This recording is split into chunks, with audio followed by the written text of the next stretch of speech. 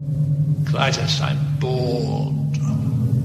What plaything can you offer me today?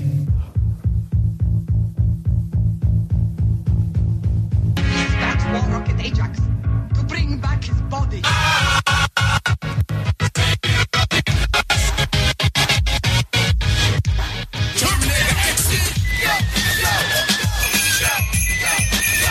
Now dig this, Matt. Y'all know I love stationery. Y'all know I love to take notes. I love to write. I love to write on paper. I love to write in notebooks. Matt, what'd you get me for Christmas this year? I got you notebooks and pens and organizers. Correct. I love it. And I find that it genuinely helps me remember things better as opposed to typing them or like putting them on a text file or whatever. Actually writing something down physically helps me a lot. It helps me organize my thoughts. It helps me get my work done. And ever since I got my new iPad and I got the Apple Pencil with it, I have been doing that on there, and that's great. The only problem I've had with it, it doesn't quite feel like writing on paper, which is a feeling I like. We have the solution to that problem. That's right. Paperlike, as I mentioned at the top of the show, it's a screen protector for your iPad. It uses a proprietary technology called nanodots. With those nanodots, you feel the natural resistance of paper on your iPad screen. It is a paper-like feeling on your iPad. So if you're drawing, if you're taking notes, if you're using your iPad like you would a notebook, here's the way for it to really feel natural. And Chris, I know you love that. You have an iPad, you got a Paperlike, and I'm sure it feels just right for you. It does. It feels great to use. Also, Matt, you know I'm very particular about paper. I have specific brands of notebooks that I will and will not use, and Paperlike feels good on the iPad. They also make accessories for the pencil to make the pencil a little more comfortable to hold. They make accessories to help you clean the iPad as well. They've got it all. The ability to handwrite notes in a digital form is great to begin with, but getting that extra tactile feeling that makes me happy while I do it, that gives me that little dopamine, that little serotonin burst that I like to have, is fantastic. The latest version of the Paperlike is manufactured in Switzerland using high-quality plastic foils designed for maximum picture clarity. You're not going to lose any of the definition of your iPad screen if you put a Paperlike on there. And these foils are developed exclusively for Paperlike products. It also always comes in a set of 2, so you have a spare. Look, we know a lot of artists listen to this show. If you're an artist and you're looking for a way to make drawing on your iPad feel a little bit better, this is how you do it. So, to pick up your Paperlike, head over to paperlike.com/Ajax, click Buy Paperlike, and select your iPad size. From now, right now, until the end of January, Paperlike is also including their Digital Pro Planner bundle at no extra cost for every order placed through the Paperlike store. Plus, shipping is completely free. So if you're ready to do more with your iPad, head over to paperlike.com/Ajax to get started. Hello, everybody, and welcome back to War Rocket Ajax, the internet's most explosive comic book and pop culture podcast. We are your hosts here on Mount Premise in our Christmas cabin. My name is Chris Sims. With me, as always, is Matt Wilson. Matt, Merry Christmas. Merry Christmas, Chris. How was your ride on the funicular? Finicky. The only way to get up here to Mount Premise. Yeah. High on Mount Premise is where we are. Where we always like to come at Christmas time to kind of get away from it all and celebrate the holidays. And who's that at the door? Oh, yes, there's a knock. Oh shit, hang on. Does it sound like a knock? Yeah. Close enough. Oh, God. Hi, hey, neighbors. I just came up in the funicular to see if I could borrow a cup of nog. Oh, wait, are you guys recording? Oh, golly. Gee whiz, look. Can I hang out and enjoy some eggnog? I'm on Mount Premise. On us 13 years in a row. It's funny how that works out, isn't it? Lucky 13. Hey. Yeah, it's always great to see you, Matt Fraction, here in our cabin. Oh, yes, it's Matt Fraction. I guess I should say. Hi. It's Matt Oh, Fraction, yeah. Hey. Hi. Right. our special holiday time guest. This would be weird if it was somebody's first episode. We're to I the point finally now decide to dive in, and here's my choice. Yeah, we're to the point now where anyone's first episode is a weird choice. We've been on it long enough. Yeah. You can't. I mean, They call that the Aukerman threshold. Yes, absolutely. Matt, you might be able to join in the game we're playing. You guys are playing a game? I love games, and I'm too tired to argue about the rules. Yeah, we set up a game. We got on our Discord. What? We set up a little Wi-Fi signal here on top of Mount Premise that's working. And Does it run on candy canes? You nailed it in one. We asked some folks on our Discord server to. Are they elves? Yes, all the elves on our Discord server. We asked them to nominate Santas from various media. Did you ask any reindeer? You know what? They couldn't type because of the hooves. That's racist. So you're racist. That's too racist. tired to introduce a premise. I'm just, look, I'm just giving it my all, man. I'm doing the best I can. No, look, I appreciate it. I'm happy to have it. Just elves. It was just elves. And Chris, I believe it was you that once said that my school of improv was no but. Very true. Which I appreciate, and am still sort of meditating on. So anyway, they nominated various Santas from various things for us to rank on a big list, like Chris and I do a lot of the time. We rank things on big lists. So we're going to do that. We're going to rank some Santas. Oh, well, okay, it's just like best Santa, like most Santa. What's the ranking hegemony here? Hegemony? What's the word? I think we are ranking the Santas from best to worst, right? Like that's whatever best means to you. Because we have, as we have done with the other lists that we have made, because Matt and I, if there's one thing that we have a lot of experience doing, it is arranging things on a list. We're very good at it. But we have, Matt, you actually came up with the two that we're going to start with, our top and bottom of the list to set things off. Do you want to introduce those? Yes, our inaugural number 1 and number 2 on the list. Currently, number 1 on the list is Claus, with a K, from Grant Morrison's Claus. Grant Morrison and Dan Mora. Dan Mora has done the art on most of those stories.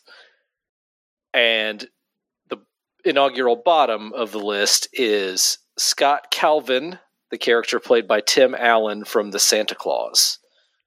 The replacement Santa Claus, who takes the motherfucker who murders Santa in the first 15 minutes of that movie. That's right.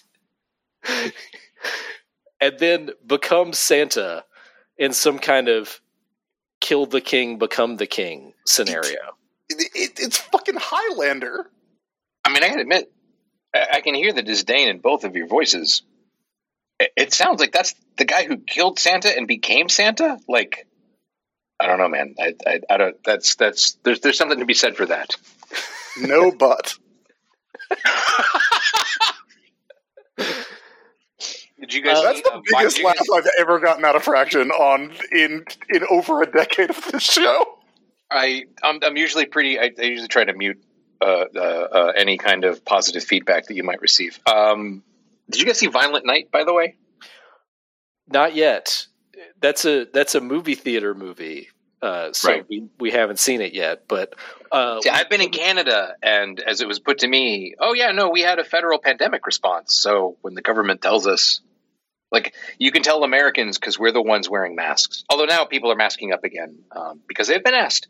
But like for the previous 6 months, you could spot an American because they were the only people wearing masks. They're like, "Why are you still wearing masks? The government says it's okay." They're like, we We didn't have a government. It was very chaotic. So yeah, I went to a movie. I saw Violent Night. All right, never mind. Why I think Claw should be number 1 and Scott Calvin should be number 2. Well, Okay. that is the state of the list as it stands. Yes! Fucking A. I'm on a roll. Well, I'm nailing it, you guys. I'm nailing it. You are. You're doing very well. And we will add more Santas shortly, but before that, We're not done? we're not done. No. God damn it. We're going to add more. The elves suggested many more. But, Matt, before we get into that, before we start doing that, you mentioned you were in Canada.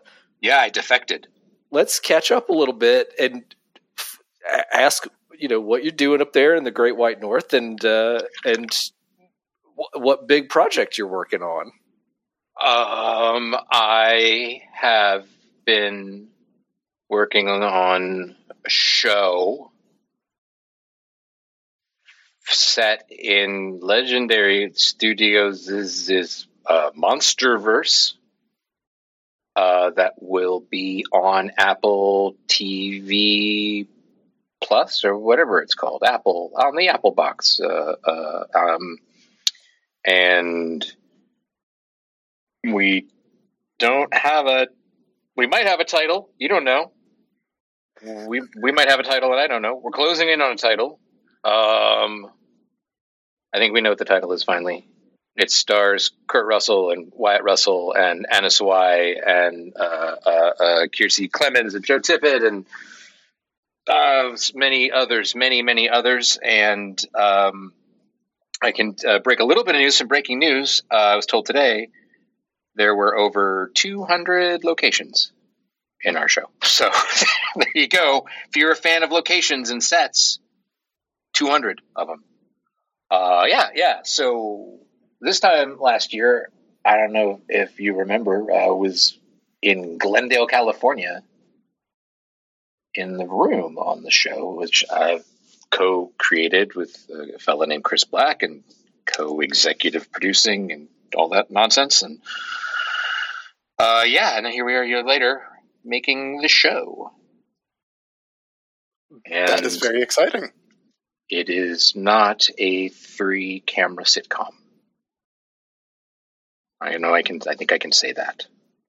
Oh, boy, they're going to report that in the trade. I know. Well, that's how they get you. We got a lot of people at Viarity listening to Warrock and Ajax these days for the hot news. Trying to find out what one episode of Star Trek Ryan North doesn't want to watch. Of any of the, I bet I could guess. Of any of the series, or is there? Is it narrow? It's just this one episode he doesn't want to watch. He told us he has seen every hour of Star Trek except for one and would not tell us what the one was. Yeah, I'm going to find out. I got a couple guesses. Hey, his Fantastic Four, has that started? Yeah. How is it? I'm so excited to see it. It's good. Great. Yeah. I can't wait. It's very Twilight Zone isn't necessarily the way to put it, but it's got like this like Twilight Breaking Dawn. No, it's got this kind of like I guess more like Outer Limits, this kind of like weekly sci-fi TV feel to it. That's really good, really great. You're gonna. I can't wait. Yeah. How about we rank some Santa Clauses? Yeah, Let's do it. I love Santa. Before we get into that, though, Chris, do I sound like I'm on the wrong microphone? You sound perfectly smooth and correct, baby. Okay, my waveform is small, so it was making me worried. But I will cut that out. baby. It's not the size of the waveform; it's what you do with it. Okay, I guess I'm going to leave it in now. That's exactly right. Here's our first suggestion of a Santa to rank.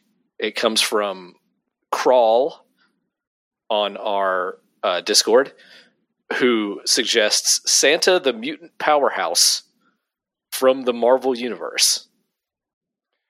Okay, well, there are multiple Santas in the Marvel Universe.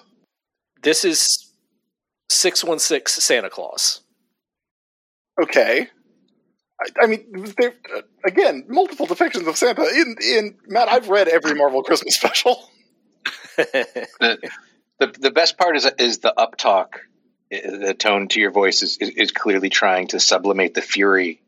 That's such a non-specific question. It's as though someone has thrown red meat into a lion's den and is just waiting for the sparks to fly. I like the Santa from the Rankin Bass cartoons. What about you? I just watch your head explode.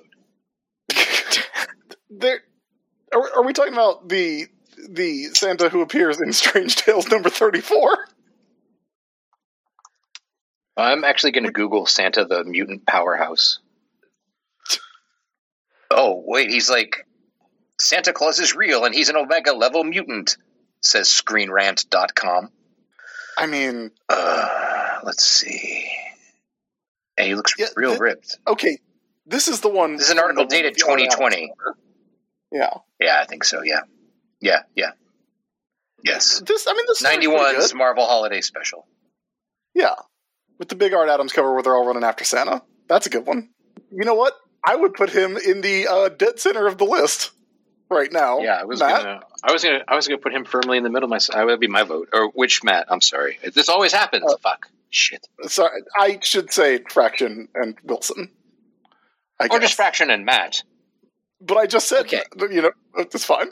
But Fraction is right. But if there's one, if I know that I'm Fraction, I'll only listen for Fraction. And all right, okay, so whatever Chris. Yes, and whatever you like, sir. All right, so here's my question. That's the biggest laughs I've gotten from you for 13 years. The middle. That's not true. I've had to get under my desk. I've been laughing so hard at stuff in past years, and I expect that to happen tonight. We'll see. Okay, so he's going in the middle, but what are we calling him? Omega level mutant Santa? We can call him Omega level mutant Santa. Yeah. This, if people out there have not read Marvel Holiday Special number 1 from 1991, by the way, they should, because it's fucking wild. This is the one that also has the story where Ghost Rider saves a little blind girl who thinks that Ghost Rider is Santa Claus because he's warm and jingles because he's carrying so many chains. And it also has... no, it's extremely good. It also has the story where Odin is Santa Claus. I think it's a DeFalco Friends story, Thor story, where Odin goes and does some Santa Claus stuff. It's very fun. There's a Punisher story in here too, because it's 1991. It's not very seasonally appropriate. But Chris, you still contend that the various appearances of Santa in the Marvel Universe are different Santas? There's unsurprisingly, Matt, there's very little consistency among depictions of Santa Claus in various Marvel holiday specials. All right, we'll just say it's the one in... I think it's clear, but Santa the Mutant Powerhouse, I think, is pretty clearly... Okay. Yeah. Then we'll say that. Thank you, Crawl, for that submission. Can I ask 2 quick questions? Yeah. Is there how many Santas are there in total? And are we allowed to suggest our own Santas along the way? If you would like to suggest a Santa or 2 of your own, you may. Chris and I think we're going to stick with listener suggestions. Essentially, we're going to rank as many Santas as we can in the time we have. Okay. Do we have roughly an idea how many? I ask only because if we say, put him in the middle of the list, if it's one thing if there's 100, it's another thing if there's 12, right? Yeah, I mean, we'll find a spot. The bigger the we're list, going to find it. Okay, we'll find the spots. Right. That's Chris and I have a good amount of experience with this, so we'll guide you along. Also, I'm updating the Google Doc as we go, so you can look and see what I see your cursor right there at the end of Omega Level Mutant Santa Claus Marvel 616 close parens. There we go. All right, so our next suggested Santa, and Fraction, jump in if you want to add a Santa to the list at any point, please. But our next suggested Santa is from Centipede Damascus, which is the Santa Claus that fought the Martians in Santa Claus Conquers the Martians. That's a pretty good Santa. He does like Santa Claus Conquers the Martians. I got to see that movie in a theater one Christmas, which was truly delightful. And I mean, he's very Santa Claus. Yeah, because he doesn't conquer. He doesn't conquer the Martians. Really. It's the verb, right? It's the title, right? Yeah. Like, it's like he makes friends and then brings the magic of Christmas to the Martians. But that's not nearly as good a title as Santa Claus Conquers the Martians, which honestly is one of the best titles anything has ever had. Yeah, but I mean, it's a very Bruce Lee kind of strategy, right? The sort of the style of no style, the open palm kind of technique of like how better to conquer an enemy than to make them a friend. You know, it's a bloodless revolution Santa led. It's pretty rad. Revolution is how that movie is known in other countries, I think. And he's doubled now his territory. There's now 2 planets motherfucker has to take care of.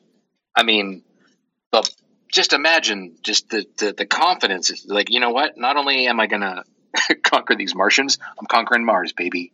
I'm going to do this. You know, like it's just, he's just ready to scale. I put him pretty high, I got to say. I think also, you know, Pia Zadora, come on. Yeah, this is also a Santa who like franchises, because at the end of that movie he makes Dropo the laziest man on Mars, the Santa Claus of Mars. Sort of the Ray Kroc kind of entrepreneur. You know, he's not in the Christmas business. He's in the real estate business. Exactly. I would say. I mean, I would put him above I don't think I would put him above Claus from Grant Morrison and Dan Morris Claus, because that dude has a cool wolf and, like, is what if Superman was Batman was Santa Claus. So, but I would put him, he's a strong number 2, honestly. I think Theo, I would vote for number 1, personally, but we'll defer to my hosts. Matt, that makes you the tiebreaker, yeah. I also think number 2, solid number 2. Yeah, your opinion's a solid number 2. Yeah, better than a liquid number 2. All right, I'm typing this in. Santa Claus Conquers the Martians. I appreciate that you clarified that it is the Santa character from Santa Claus Conquers the Martians. Yeah, I mean, but then Dropo should also be on there too, right? If someone were to Dropo would not rank that high. No, but I'm saying all right. If someone were to suggest Dropo, we would have to rank him. Yes. That is the rule. Next up, from another Matt, the number 1 Jam fan. The suggestion is the Santa who gets killed by Tim Allen, thus triggering the Santa Claus. That might be the only Santa worse than Scott Calvin. All he does is die. Yeah. What? I will never understand, because this happens. I know someone, I did peek in the Discord, and I know someone mentioned Santa Claus the movie, but I remember watching that with you, and you and I just being mystified that Santa Claus the movie opens with Santa Claus dying. And it's like, why do people think that is a thing to put in your Santa Claus story for babies? That Santa Claus dies? I don't know. I remember going to see The Santa Claus with my church youth group after caroling, and we all saw Santa Claus. He falls off a roof and dies, right? Does he also get electrocuted on lights? I honestly do not remember. That sounds right, but I'm trying not to reflexively make it a more gruesome death for Santa Claus than it already is. Yeah. Whatever happens to him, I remember us all just sitting there in quiet shock, watching Santa Claus die on the screen very early into that movie. Now, was that what your church wanted? They wanted you to be like, yeah, you see this false god at Christmas time? Remember who the season's really about? I think it may have been a happy accident for them. Okay. Fraction, what do you think about the Santa Claus who dies?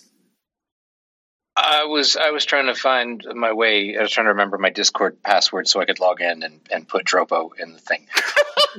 I mean, I think if he's got to be worse than Scott Calvin if he could be thwarted and bested by Scott Calvin. I would agree. I think Yeah, he's like, the in new a bottom of very- the list. Linear It's like if set. Santa Claus was a brittle bone baby. Like, it's like if he were Mr. Glass. It's a weird premise. There's like 4 of those movies, and I don't understand. Isn't there a series now? There is Yes. a new series on Disney Yeah. Plus, yes, that I've seen none of. So I shan't be watching it. Whoa. I mean, that's for Christmas connoisseurs such as yourselves. That's a pretty bold statement, I think. yeah, I mean, we're pretty anti the Santa Claus. I think in its yes, I think you've expressed a perfectly valid reason why lovers of Christmas might object to a film in which Santa fucking dies. You know what I love? What I used to love when I was a kid is The tears of watching children? Santa Claus die, and then contract disputes. Legalese, yeah, boy, great. I love talk ridiculous. about contract language. You know what would be maybe they've made this in one of the many sequels. Maybe that's what the new show is about. But if like word gets out, like wait a minute, if you kill Santa, you become Santa. And it's like, you ever play that old game on the PlayStation, No More Heroes, where you were like the hitman that accidentally gets on the top 10 hitman list, and then suddenly all the other hitmen come to kill you, or like It was on the Wii, but yes. but it was it just the Wii? I thought it was a PlayStation. It was a game. Wii exclusive because you remember you had to jack off the Wiimote to reload your lightsaber. Wow, clearly I don't remember that, but I remember the save screen was him on a toilet. Yeah. Yeah, maybe that would be like, everybody starts coming to kill him because it's clear for all of the Santa powers, and I don't want to get into the weeds on Santa Claus here, but you are not impervious to standard life-threatening injuries. Yeah, it's like it's not even like a vampire thing. Like, he dies in a very pedestrian way. I don't know, but I do kind of like the premise of everybody trying to kill Santa Claus to become Santa Claus. Yeah, because if anything else, like, you'll be immortal from then on, right? Like, how could you until another Santa comes to kill you, Yeah. or potential Santa? If I learned that was the premise of that Disney Plus show, I would. That's the way you would get me to watch it. That could get me to watch it. Just to like, let's take this. Christmas is the new Purge. It's open season on Santa Claus. Yes. All right. Here's our next submission. Guys, did we just write a Hollywood Santa blockbuster? Look, you're the guy with the connections. Look, it could be the sequel to Violent Night. I haven't seen Violent Night. I don't know how it ends. But if you want to bring back that David Harbour Santa Claus, you could put him in this situation. It sounds like pitching Santa Claus meets John Wick is maybe... Santa Claus versus the world's greatest assassins is like... Look, okay, we're gonna have... This is next year's special. Because I am writing this already in my head, and we have a thing we're doing right now. We cannot switch premises. That would be the most brilliant. That would be my fucking masterstroke if I could get you through yes-anding as much as I could to change premises in the middle of a show. It's tempting. It's very tempting. It's the Santa of the open palm, baby. Okay, so it's like Santa versus the League of Assassins, and it's what we would a list of who would try to kill Santa, how they would try to kill Santa, and how Santa would best them. This is next year's. Of course, right. I just want to agree on the premise now. I'm yes-anding a year in advance. Okay. I'm RSVPing my yes-and. All right. Yes, it's who comes after Santa, how he takes them all out. We all come with a few suggestions. Mm-hmm. Done. Next year set. Got it. Kyle Starks, if he listens to this, is going to be so mad. Oh, Kyle Stark should be on that one. Shit. Yeah, that's true. All right, here's our next Santa to rank. It's Claus with a K from the Netflix movie Claus or Klaus. Oh, that was really great. That was terrific. Yes, I love that Santa. Like, the sort of like, he starts out as just kind of this loner guy who gives presents to the local kids secretly.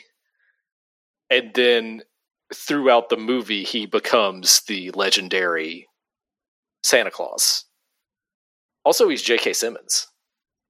Yeah. I enjoyed. Yeah, that went over well in my house. I like that guy. I didn't love the movie as much as I was hoping, but it is very good. I thought we both liked it a lot, Chris. What did you? No, we did. I like it, but I didn't.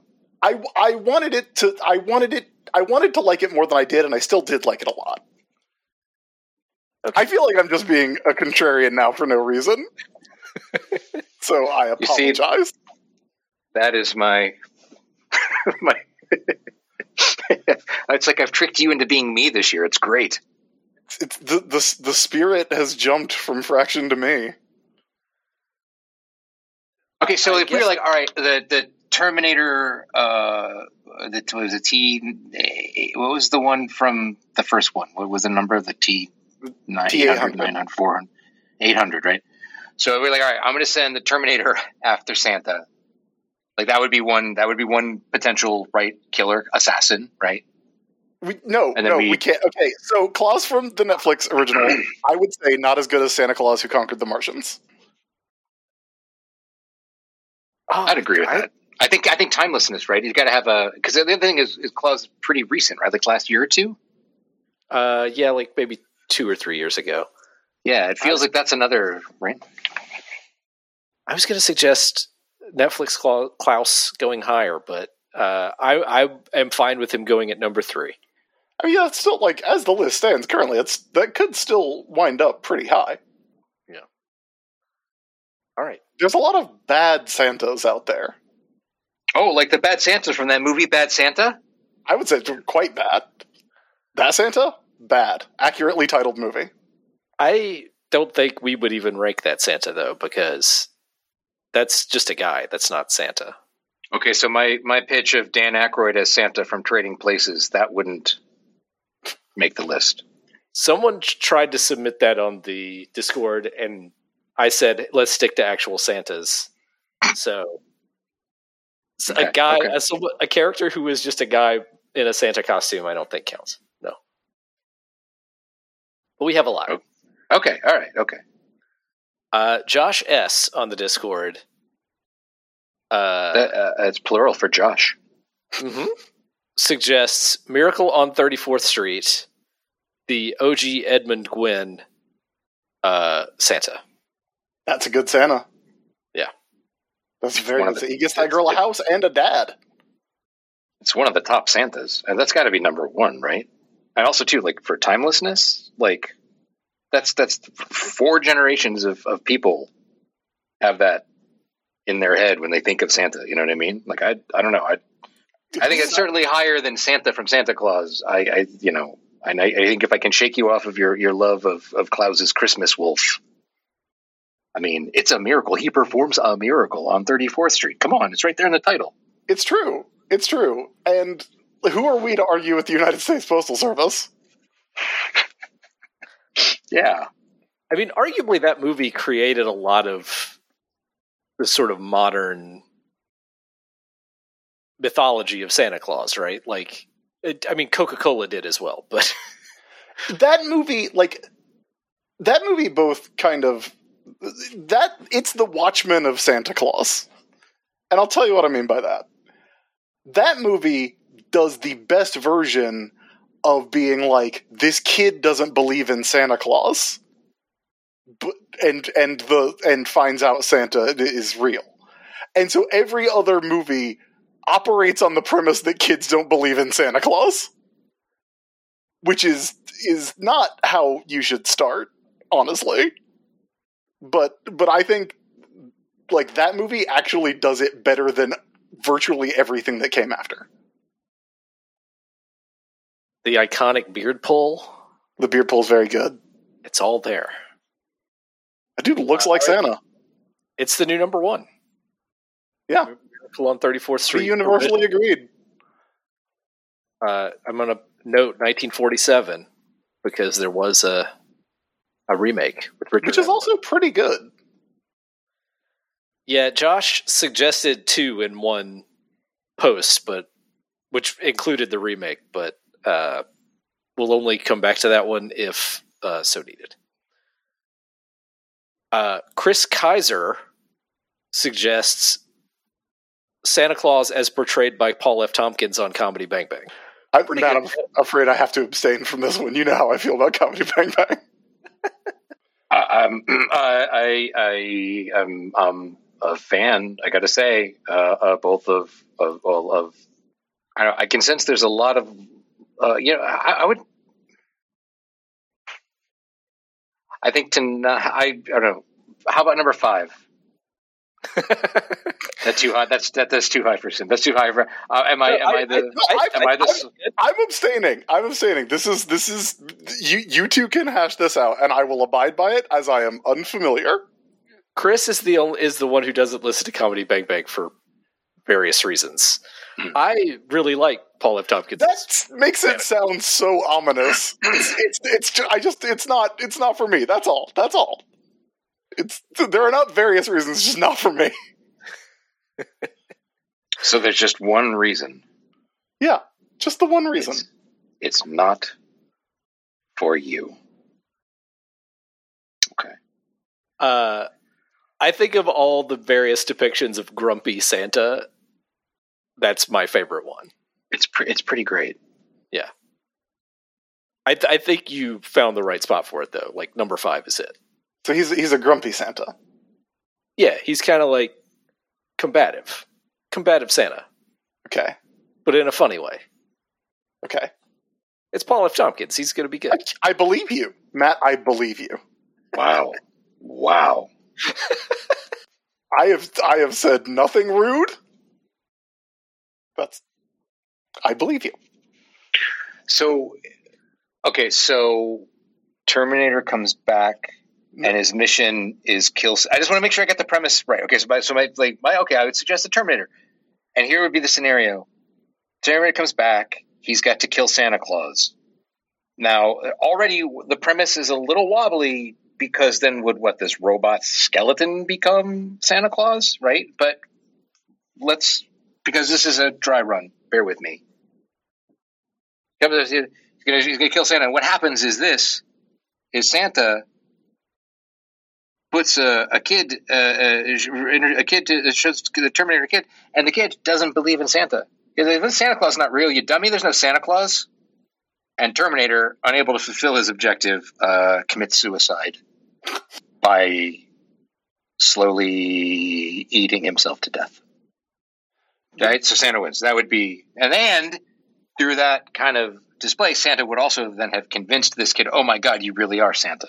Why else would a robot from the future have come back to kill you if you wouldn't just come back and kill some guy? Oh my God, Santa's real. So not only does Santa defeat Terminator, not only does Santa use this kid's disbelief as a weapon, but he then converts the kid to a believer. Would that be, that's the kind of premise pitch of next year's show, right? Yeah. You have laid such a trap for me. Because I don't want to switch premises, but I do have a lot of questions. Like when you say that he eats himself to death, do you mean he just eats so many cookies and drinks so much milk that it shuts down his systems, or he starts with his foot? Physically. Eats himself. Yeah, I'll confess it came out harsher saying he kills himself than I intended, and then I was trying to find a funny, because arguably that's how Terminator 2 ends, right? He pretty demonstratively chooses to destroy himself, giving the big thumbs up on the way down. So I was trying to find, what's a not violently suicidal thing? It's like the heartbreak of adult onset diabetes. I don't know. I mean, I think we can find it in the room. He could clog himself with all of the excess. That seems weird. I don't know. I think maybe he just has to destroy. I don't know. Maybe he just jumps into Santa Claus's Christmas volcano. In this world, Santa Claus has a Christmas volcano. I do like that. Matt, who's our next Santa to rank on this list on this year's episode with this year's premise? This year's premise, Santa ranking. I'm sorry for suggesting the Santa rankings. Like, no, this is great. I'm loving it. This is fantastic. Well, if we had come up with this premise any time other than 20 minutes into recording this year's episode, it would have been great. This is awesome. This is great. I do want to ask if you were proposing that Santa was going to destroy a Terminator with a logical fallacy. Mm-hmm. Was that the idea? Yeah. Okay.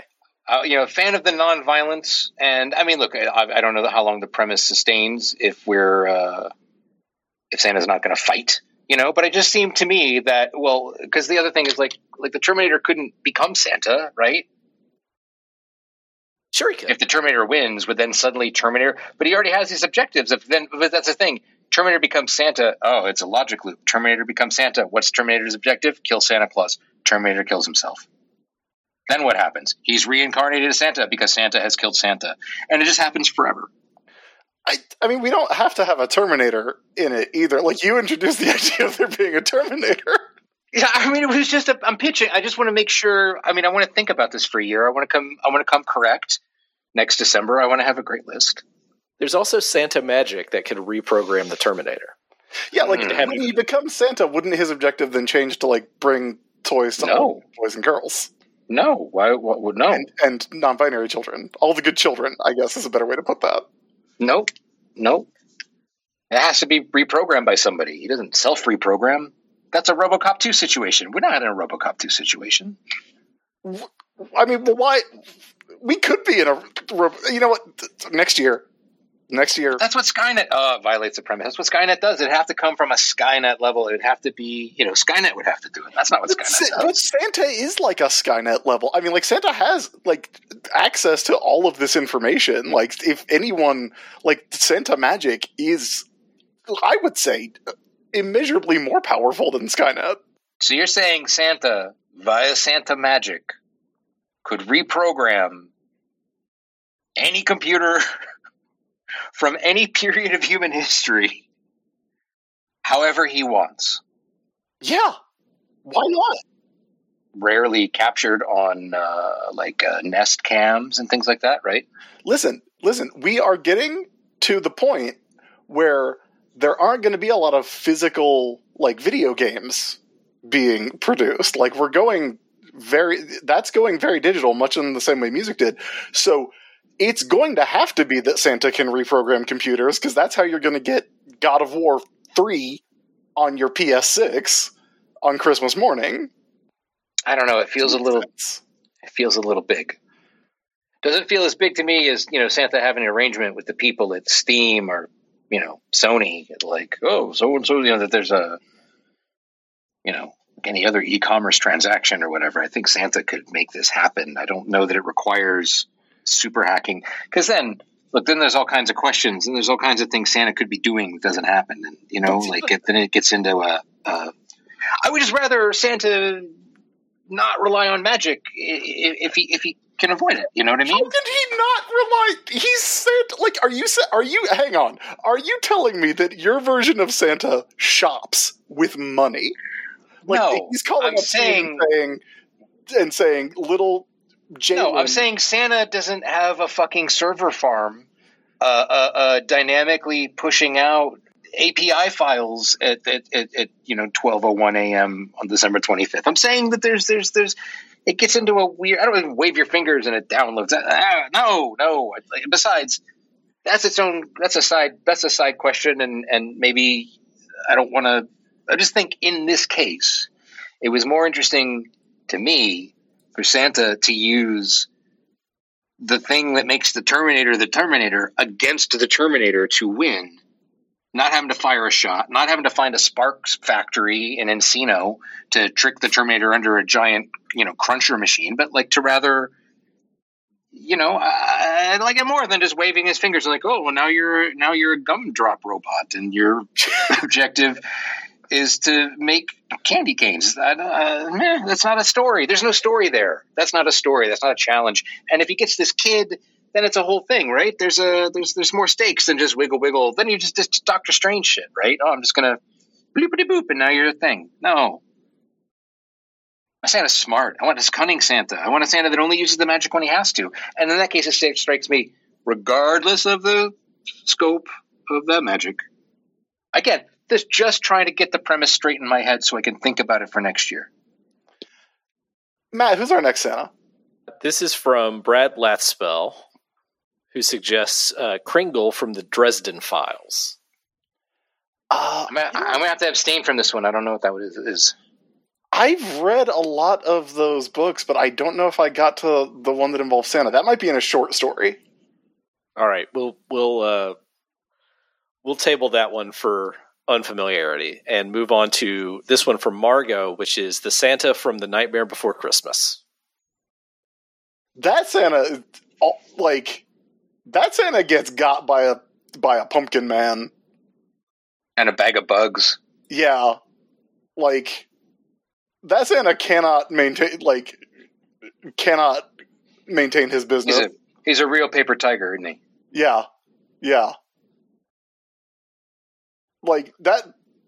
I mean, I don't think he's as bad as the Santa who just falls off a roof and dies because he got scared by Tim Allen. Although I think a better premise for that movie would have been that Tim Allen turned state's evidence on Santa, like he did in real life. When Tim Allen was a cocaine dealer and turned state's evidence. That's a real thing that happened. That's true. You can always look that up. But, I think he's probably worse than Scott Calvin, but better than the Santa Scott Calvin kills, because he does, he walks into a trap, man. I don't know. I think, come on. You think Tim Allen in the Santa Claus is better than the Santa from The Nightmare Before Christmas, who at least arranges a Christmas accord with Halloween? There's at least some statesmanship at the end there. Look,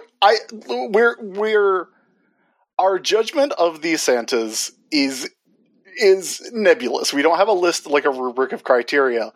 But I will say, I do think if the Pumpkinhead, what's the guy's name? Jack Skellington. Jack Skellington? Yeah, I think if Jack Skellington came at Tim Burton, there was a ruthlessness, or not Tim Burton, at Tim Allen. There was a ruthlessness to Scott Calvin that, he would handle his business. Like Marlowe at the end of The Wire, bleeding from one arm, standing on a snow-covered corner. Well, he would be sending... Hang on. My name is my name! Ho, ho, ho! I think, Chris, you're forgetting what happens in, which, was it the Santa Claus 3? The one where Martin Short is Jack Frost, who, does a bunch of also legalese to, do, a bunch of backdoor shenanigans to make him stop being Santa Claus. Wait, backdoor shenanigans? Yeah, that's right. That's a different Santa. Like that stuff? Let me say legal mumbo jumbo. Does Jack Frost eat ass? I mean, Martin Short does play him pretty saucy. Having been on Tumblr when Rise of the Guardians came out, I can assure you, yes, he does. Matt, you're talking about Jack Frost is played by Martin Short. There is a sinisterness and a cunning to Martin Short. I refer you to the film Clifford. I refer you to Inherent Vice. Yeah, there is a Jack Skellington's no Martin Short. That's all I'm saying. I think I'm with Fraction on this. I think the Santa from this Nightmare Before Christmas will go at number 7 instead of number 8. And I'm expecting that there's going to be a bunch more. You know what I mean? I don't think it's a particularly high-ranking Santa, but I think we're definitely, this feels like the bottom 5% from 7, 8, 9. Yeah, it's a pretty grim list down there. I think I also agree that he goes before Tim Allen, because another thing about Santa Claus Santa that we haven't discussed is he doesn't even want to be Santa. Even by those later movies, he doesn't want to be Santa. Yeah, thumbs down. He keeps wanting to go back to his old life before he was Santa. Yeah, eat shit, Tim Allen. Yeah. Or Scott Calvin. Either, both. Here's a suggestion from Gossett, the Santa from The Night the Reindeer Died bit in Scrooged. That's a Santa with that's a story within a story. That's going pretty deep down a rabbit hole. It is basically what Violent Night is. Like if Lee Majors and Santa were the same character in The Night the Reindeer Died, you would basically have Violent Night. Yeah, I mean, the whole, it's basically like a James Bond movie poster, right? The way that they advertise that. Yeah, but also it occurs to me if he should be tied for 7th because these are both Santas that got knocked off their game by some garden variety, a pumpkin man and a bag of bugs, shake Santa from control of Christmas versus terrorists seizing Santa's workshop. I mean, come on, Santa. You don't even have security cameras? You're Santa. I feel that it's a pretty low ranking. I would say it's a pretty low ranking Santa. I would say he probably doesn't have security cameras because he can see you when you're sleeping and knows when you're awake already. You would think, and yet he doesn't know that he's about to get overrun by a goon squad. That's true. That does not speak well of this Santa. Eyes on the prize, especially on Christmas Eve. I'm going to put him below Nightmare Before Christmas Santa, one spot below the new number 8. What? Chris, thoughts? I think that's fine. All right. Santa from The Night the Reindeer Died goes at the new number 8. I will probably never watch that movie again. Scrooged? Yeah. Is it because Bill Murray wears eyeliner? There is someone who lives in this house, who is not me, who truly despises Bill Murray to a shocking degree. All right. I mean, those feelings have been borne out this year, 2022. I have to admit. Oh yeah. Don't worry. I've heard about how someone who lives in this house was right all along. Here's the next suggestion from Rousdower 92. Santa Claus, star of the hit feature film Detective Crashmore, from I Think You Should Leave. That's a pretty good Santa. I like that Santa. Yeah. I mean, he's a pretty bad Santa. He's a shrewd business-man. He's a shrewd businessman because he got paid $2 million for this movie, which means that's his rate. Which means the next movie he does, they got to pay him the $2 million, even if he does a bad job. I say new number 5, bare minimum new number 5. There is no reason for that sketch to be as funny as it is. I had new number 4. It's very good. Yeah. I like that gun. I would say that's the better of the Netflix Santas. Yeah. I think, yeah. All right. Santa in Detective Crashmore. He doesn't want AOL Buzz to ask him about Christmas. He told them, don't ask him about Christmas at all. That's why nobody watches AOL Buzz. Remember when we used to work for AOL, Matt? I do. I sure do. A wild time. A wild time. This is an important one. From hang on. Josh Can I jump in real fast before we do another one? Chris, here's the thing. Yeah. He's just going to then Santa magic everybody, and there's no movie, there's no story. That's like saying like Gandalf shouldn't use Gandalf. It's like Santa magic. It's not. It gets boring. Nobody that's not good. It's got to. It's fine when he uses it, but in that moment, I think my pitch is better than just Santa magic. Now you're a candy cane robot. Right now, you are like one of the people that says Superman is boring. That is unbelievable. No, I am the guy that says figure Superman out doesn't how throw a to punch help. unless he needs to. Superman doesn't throw a punch unless he needs to. And in that instance, Santa doesn't need to. I'm not And saying he converts. I can't believe you hate Santa. It's insane that you don't want Santa to convince children who don't believe him. And you don't want Santa to convince children who don't believe in him that he's real while defeating the Terminator. I'm shocked. We're about to not have a next year's Christmas special. Somebody you got a case of Grinch 19 this year. I don't know what is up. I'm shocked. Maybe the Grinch at the end of the movie when he loves Christmas, like Scrooge. Oh, I thought that was like a weird threat. I was like, wait, he's good at the end. I don't understand. I was tracking that through. You said it like it was a threat. It's the end of the movie. Yeah, I didn't mean to sound threatening. Did we ever talk about where does the Grinch steal Christmas from? Whoville. Yeah, that's right. And what does Horton hear? He hears a who. That's right. From From Whoville. It's the same. It's the extended the Seussiverse. The who that Horton hears lives in the Whoville from which the Grinch stole Christmas. So do you think that Horton then is extremely large, or are the Who's and therefore the Grinch like a Micronaut situation? Yeah, no, they're like I think they're like Micronauts. Okay, so do you think since they have Christmas that there was a separate Micro Jesus that came to Yes. the Who's and was Yes. crucified by Pontius? It was character name.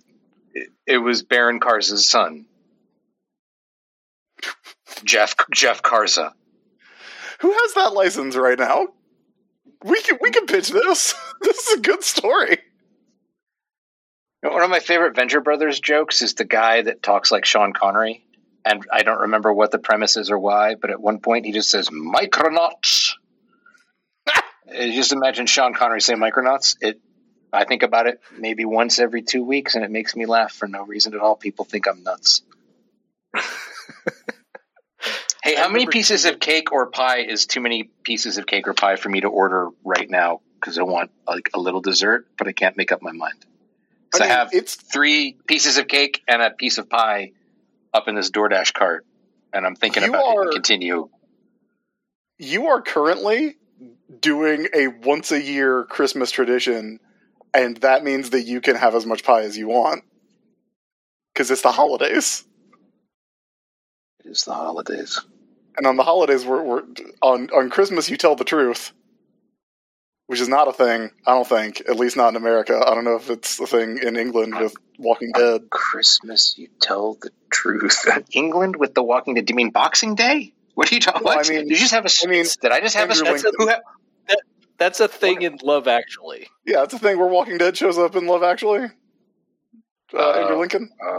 Okay, all right. And the truth is, you want 3 pieces of pie. So that's what I say. I think I got 1 pie, 3 cake. Sorry, I'm going to lose one of the cakes. And then I'll just sort of... All right, so here's a 3 cake. Milk chocolate hazelnut cake. Diplomat cake, which is like a vanilla and vanilla custard, very vanilla-y yellow just cake. Been revoked. Diplomatic cake! See, it's the end of Lethal Weapon 2, but the guy thinks the cake protects him from Riggs and Murtaugh, but it doesn't. Yeah. And then Good stuff. chocolate raspberry cake. Which one? I think it's one of the 2 chocolates should go away. And then there's a chocolate pecan pie, which that's the slice. What is diplomat cake? Chocolate hazelnut sounds great. Diplomat cake is vanilla cake, vanilla custard, vanilla buttercream, and puff pastry. Okay, you're definitely getting that one. That sounds great. Yeah. So it's down to the 2 hazelnut. Chocolate hazelnut. Yeah, Get rid of the rest. Get the chocolate hazelnut, because that's also very Christmassy, I think. Yeah. No, very true. Very true. All right, Matt, who do we got? Who's next on our list? We're almost at the 12 mark, which is a very Christmassy number. This is from Josh Dangit, who is different from Josh S., which is more than one Josh. North, the tattooed Russian Santa from Rise of the Guardians. Fucking rules. Pretty great. However, that voiced by... We don't need to talk about that. We need to talk about the voice. Just saying. That is Casts a shadow. legitimately one of my favorite Santa designs of all time, and also like one of my favorite Santa presentations of all time. Like, he's got two swords. He's got two swords. He's got two and cool tattoos. Yeah. And the eyes of a child with which he sees the wonder of the world. First of all, I love that movie, even though it's an Easter movie, which is weird. It's very weird that is an Easter movie and not a Christmas movie. But that is a great Santa design. I wanted an action figure of that Santa so badly, and I could never, like, I don't think they made one, which was ridiculous. There was a, like, Happy Meal toy. There was a fast food joint that had them in the kids' meals, because my kids had like 19 Tooth Fairies or something. I think I got that one, but I wanted like a full, like, Marvel. Yeah, I think there's. You want like a Todd McFarlane 85 points of articulation? Yeah, I want to have to Malaysian go to child the toy store and get this guy. Yeah, log into the old BBTS account. I hear you. Put it in the pile of loot. Yep. Wait for it. Exactly. I want my, like, I see so many ads on like on Instagram and on the Bad website. Which, good job getting out of that one way early. Fraction. Yeah. Thank you. I'm coming up on my quitiversary. I think. I don't remember. It was right around this time of year. You called that was a cold shot. Talk about going back like through time. But I get so many ads for like action figures that cost like $160, and I'm like, at a certain point, these aren't action figures anymore. There's got to be a different name. I feel like once you're in the 3-digit prices. I quit Twitter on December 10th, 2014, and I just opened this. This is the first time I have. What's happening? Heat at Rockets. MILF Manor. Transgender. Major announcement. Soros. Yeah, you know what? I don't fucking miss Twitter at all. Yeah, for the best. It got a lot worse. Yeah, That's what I hear. It got a lot worse, and then it got a tiny little bit better, and then it got worse again. It got a tiny little bit better for a very short period of time, and then it got much worse, and is getting worse and worse as we go. Like by the minute. I would put him pretty high. I would put North pretty high. Nicholas St. North is that character's name, by the way. I mean, number 3. Claus has a cool wolf. He's got a little white dog like I do, and that's I like seeing Santa with that little white dog, like my little white dog that I have. Although Biscuit, do not put Biscuit in charge of Christmas. She would drop that ball pretty hard. But I do think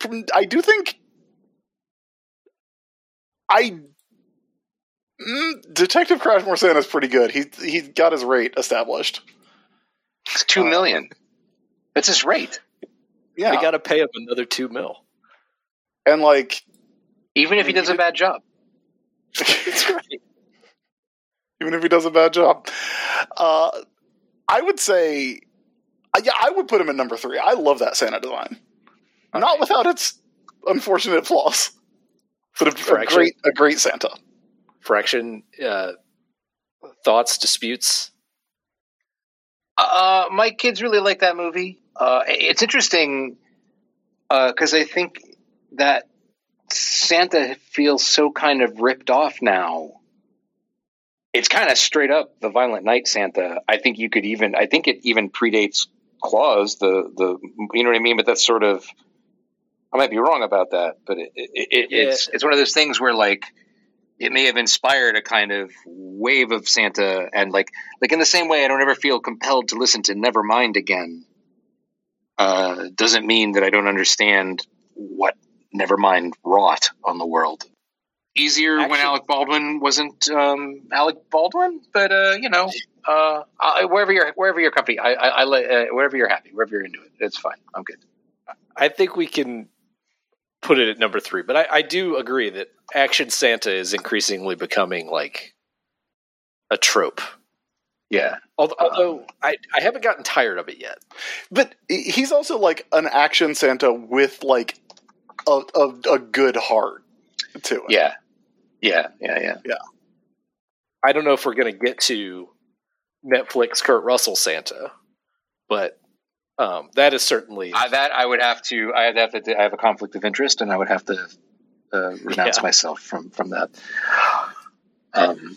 Okay, but Chris, so like if Gregory Rasputin from like Hellboy, right, the evil Nazi magician, comes to get Santa using evil Nazi magic, Mike Mignola Nazi magic, then Santa using Santa magic in response feels proportionate, feels appropriate, right? It feels like, oh, it's a magic on magic battle. That could get really interesting. It could be, it could be all kinds of one-upmanship and cleverness. But like, if it's the Terminator and he does it, it just, just because you have an A-bomb, you don't have to use it.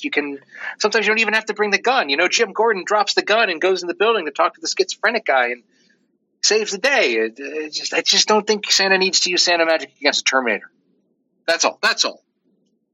You don't. And if he can make an unbeliever believe through the virtue of that, like that's just gravy on the diplomat cake, baby.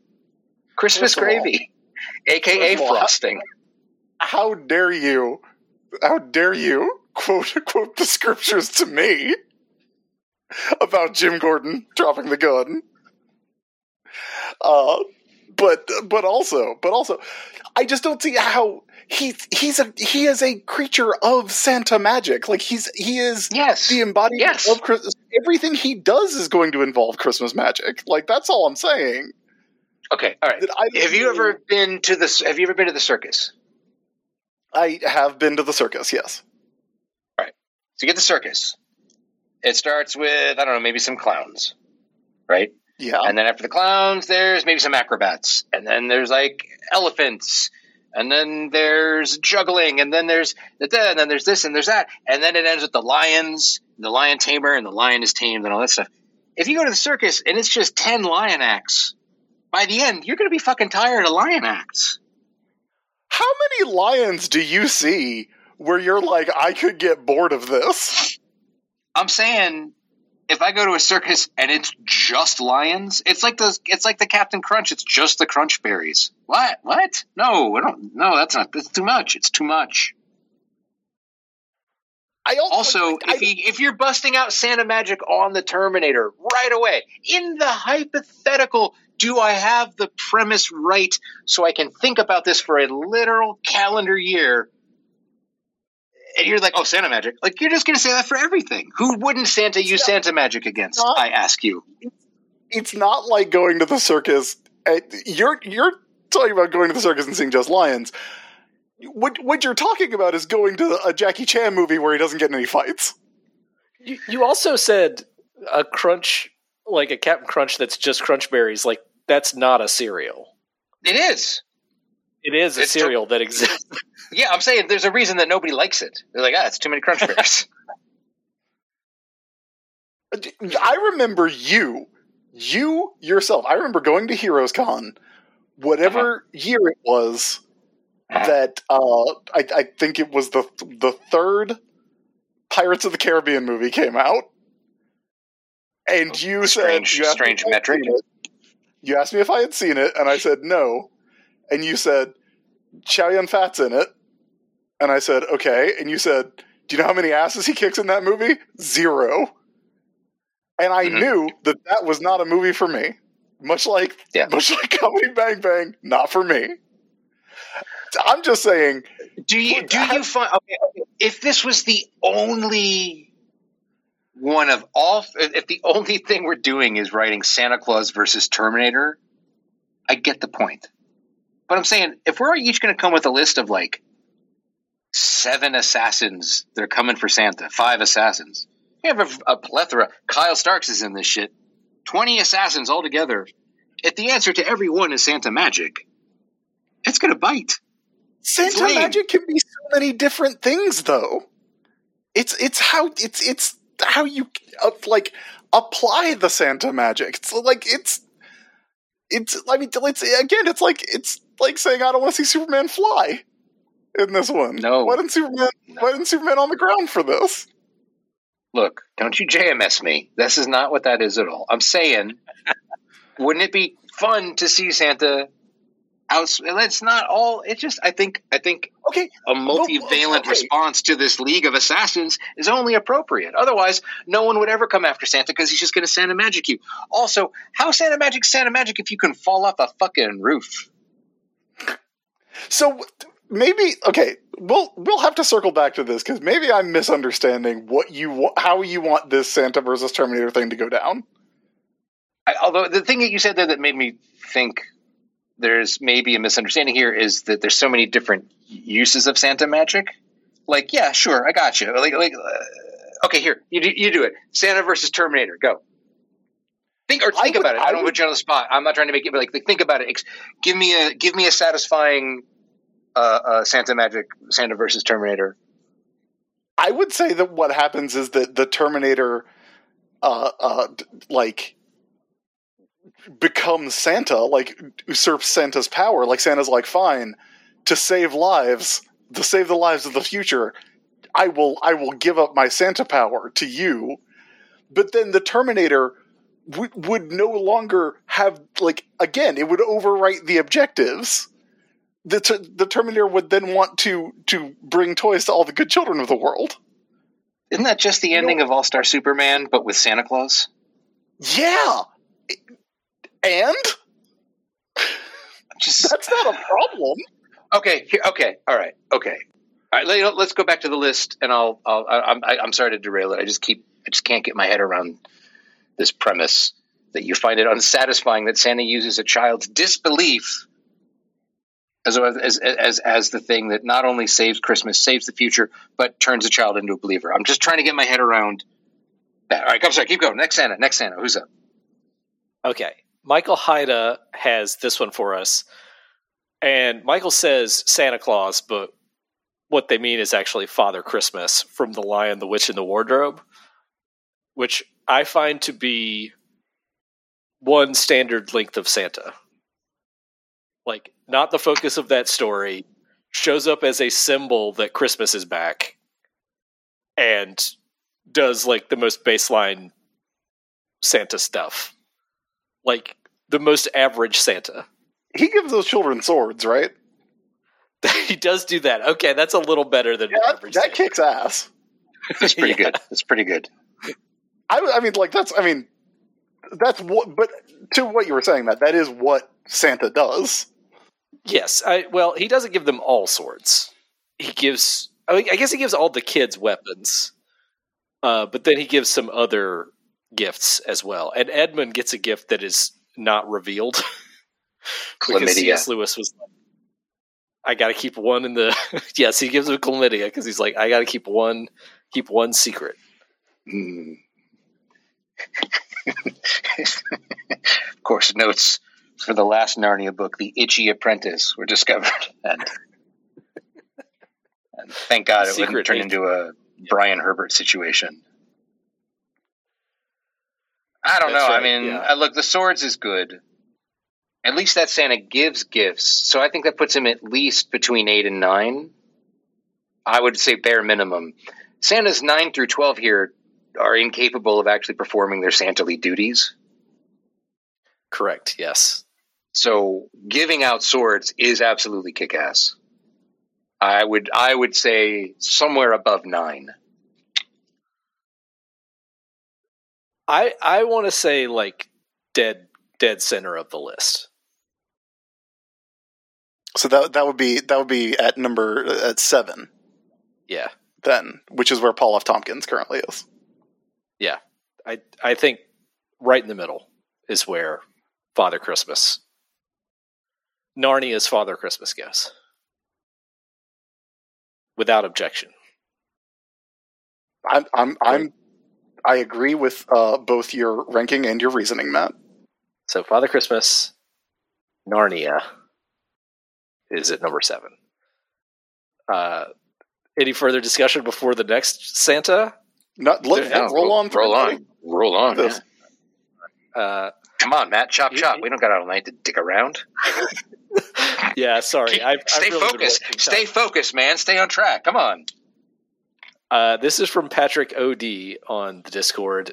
The demonic Santa from Santa's Sleigh as portrayed by Bill Goldberg. one of the earliest action Santas. Okay. But Ooh, he's ooh, also my a cake is here. murderer. My cake is here. Okay.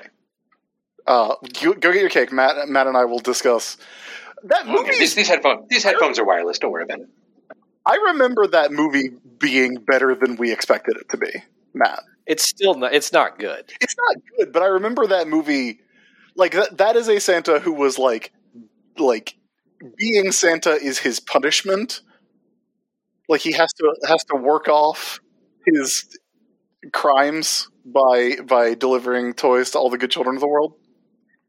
As I recall, the Santa of Santa's sleigh is actually a demon who is forced into being Santa by losing a bet with an angel.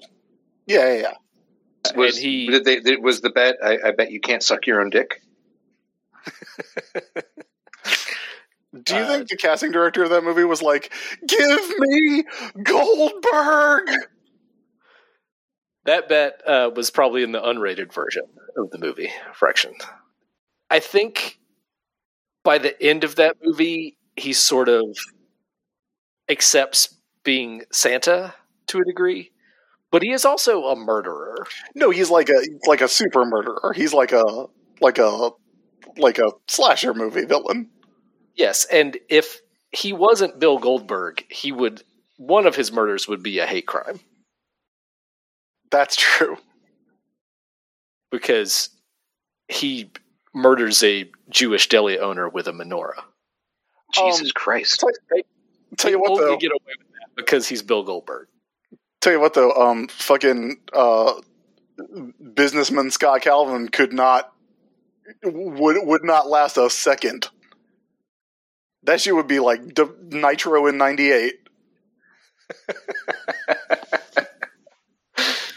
You're saying Scott Calvin would be the Hugh Morris? He'd be Glacier. He wouldn't even get his helmet off. Oh, wait a second. If this here's I might have my first. Oh, well, I guess we should rank this guy. I haven't seen it. I like Goldberg, but you guys, I don't know. You're gonna have to.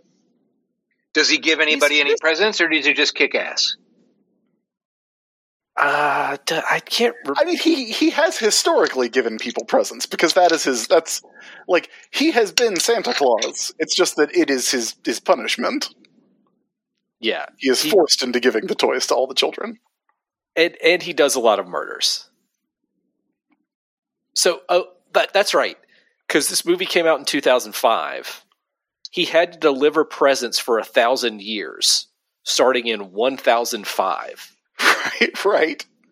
And then, starting in 2005, he was allowed to kill again. So he delivered presents for 1,000 years, dutifully. And then, when his contract was up, he started doing murders. That sucks though, because that's the last Christmas before the release of the Nintendo Wii. Yeah. So that would have been a big year for him. You know, I had a like Violent Night. I wanted it to be better. I really wanted it to be better. And if it's never better than the trailer. I was sort of watching it and trying to think like, this idea of because you kind of get a little bit of his backstory and kind of get the see him as he was the sort of the berserker he kind of used to be before being Santa. And the idea of him being of Santa Claus being a punishment or whatever to this kind of to Nicholas the Red or whatever is an interesting idea. But like instead of the kids being this kid really needs Christmas and she's on the good list and all that stuff. Like there would have been an interesting twist if it would have been like if Santa Claus, if like the whole family would have been like the families from Succession and they're all monsters and Santa has to give them for whatever, like it's just part of the thing. And like, there's a terrible person, but hey, they gave $4.3 billion to charity. It demonstratively, they have been more charitable than anyone else on earth this year. They're on the good list, right?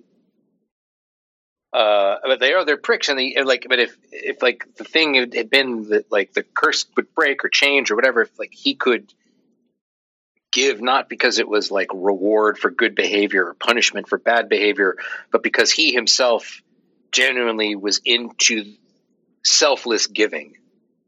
Like the joy was in giving the thing, not, hey, you've earned this, buddy. I don't know. I'm kind of poorly articulating it, I guess, but it felt like there was something interesting they could have done with the idea of Santa-dom being a curse. It sounds like this movie kind of fumbles it a little bit too, where it's just you're in a 1,000-year penalty box and not murdering people. Now you can murder people again, and also you're still Santa? Is that the premise? Yeah, Yes. that's pretty much it. You have officially thought more about the plot of Santa's Sleigh than the writers of Santa's Sleigh. You guys want some cake and pie review real fast? Yeah, let's hear it. Chocolate pecan, thumbs down. Diplomat cake, thumbs down. Chocolate hazelnut, big fat thumbs up. Well, I'm glad we recommended the chocolate hazelnut then. Yeah, you guys really saved me there. This would have been a Christmas bummer. I'm surprised. That diplomat cake seems like pretty tough to fuck up. Yeah, it's and yet they did. Yeah, and it's got like a layer Not of like that pie crust. It's very strange. Not what I wanted. don't want to offend any of our Canadian listeners, but I can understand how they would mess up chocolate pecan pie. Yeah, it's almost it's almost like I ordered the wrong thing. Like it's like a weird flourless. There's no evidence of pecan anywhere. Yeah. I wonder if I clicked the wrong button or something. I think Bill Goldberg and Santa's Sleigh goes at number 12. I think that's a good place for him. That puts him between Santa from The Night Reindeer Died and Scott Calvin, which I think, again, purely because that dude could kick Scott Calvin's ass. He definitely could, yeah. Scott Calvin would just like if he showed up, Scott Calvin would just be like, here, you be Santa. I don't want to do it. I don't want to do it. Yeah, dude, whatever they sent me, it was not fucking chocolate pecan pie. There's like 0 pecans on this fucking pie. Man, DoorDash is going to get it tonight. The thing that bothers me, Scott Calvin is a cool name. Is there someone named Scott Calvin or a superhero or something? Doesn't it sound like Scott Calvin's a cool name? It's just a good name. It sounds like some kind of fucking white bread superhero to me. I don't know. It sounds like, what is it? Is it anything? Is that anything? You know the Tom Sharpling joke about names that sound like they're the names of characters Elvis plays in a movie? Oh, that's what true. it sounds like to me. Hey, I think it's truly wild that they gave that character the last name that John Calvin also has. Is he named for theologian John Calvin? I mean, when I watch The Santa Claus with an E, I do feel like I am a sinner in the hands of an angry God. So maybe that's the connection. Are we ready for our next Santa? I'm ready. Open up the bottom of the list. Okay, all right. Because this one is from the poster called Fate. Military contractor Santa Fat Man, as played by Mel Gibson. Didn't see it. Yeah, I haven't seen the movie, so I can't say for sure. I bet it fucking sucks. What is it? What is that? What even is that? It is the movie where Mel Gibson plays Santa. The relatively recent film. So this is like current Mel Gibson. 2020 is when that movie came. Yeah. What was it called? Fat Man. Wow. It's as if we hadn't all suffered enough that year. Oh, finally. Wow. I'm not even okay. Ugh. Well, they can't be mad at me because there are already Jews in this movie. I'm Santa. Why would it? It's fine. Says Mel Gibson. See, that was my Mel Gibson impression. I'm assuming it's dead accurate. That is what I assume the movie is, for sure. It is sad that Walton Goggins is in that movie. Walton, you could do better. You know, listen, sometimes Walton Goggins got to eat. Righteous Gemstones can buy a deck, but it can't buy a house to put that deck on. Man, I'm so legitimately still angry at the character Shane Vendrell that if I ever met Walton Goggins, I would have trouble holding my tongue. It's true. It was powerful. It's so weird. It's a weird thing. It's a very weird thing. Anytime I see him in anything else, I enjoy it. And I'm like, wait a minute, that's motherfucking Shane Vendrell. I have asked multiple people, since I live in Minneapolis, I'm very curious to know what people who have not lived in a Carolina, as all three of us have, what their experience of watching Righteous Gemstones is like, so I'm always trying to get people to watch it. And my first tactic for trying to sell people on it is I say, Walton Goggins plays a character named Uncle Baby Billy. Yeah. Does it work? So far, about 50-50. Okay. I told maybe half a dozen to a dozen Canadians about the Waffle House jukebox and the miracle of the Waffle House jukebox at Christmas, and I started to sing the Waffle House songs on the Waffle House jukebox to them. I could tell they all thought I was just making it up and wouldn't stop. Was literally talking yesterday about how that is a thing I miss at Christmas time. Is going to the Waffle House and listening to all the Christmas songs in the Waffle House and having a piece of pie and a hot chocolate. I almost got shot in Waffle House on Christmas Eve, and I said that like I was about to start singing it. Yes, and I was telling that story and then talking about the jukebox and started to sing Special Lady Waiting for Me at the Waffle House and the 12 Waffle House Nights of Christmas, and I could tell they were just humoring me because I'm the executive producer. A thing that I realized last night while I was playing Dungeons & Dragons with some friends of ours was that Castlevania and Waffle House have the exact same number of letters. Wow. Oh, have you seen the Castlevania logo in the Cracker Barrel logo? Yes, I have. That's what got us talking about it. Yeah. Because that is, like, Castlevania in the Cracker Barrel logo font is such a narrowcast joke to me. Yeah, boy. I don't know what I would rather see, the Castlevania as the Waffle House logo or Waffle House as the Castlevania logo. ¿Por qué no los dos? Both pretty good. Both pretty good. Back to Righteous Gemstones for a second. I don't think anyone could have laughed louder than me at Judy Gemstone saying, "They're from Asheville." Oh, the only thing that would have made that better is like they're from East Spencer. You know what I mean? Like that's just such a micro specific. Hey,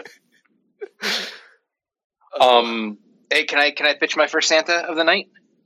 Yeah, let's hear it.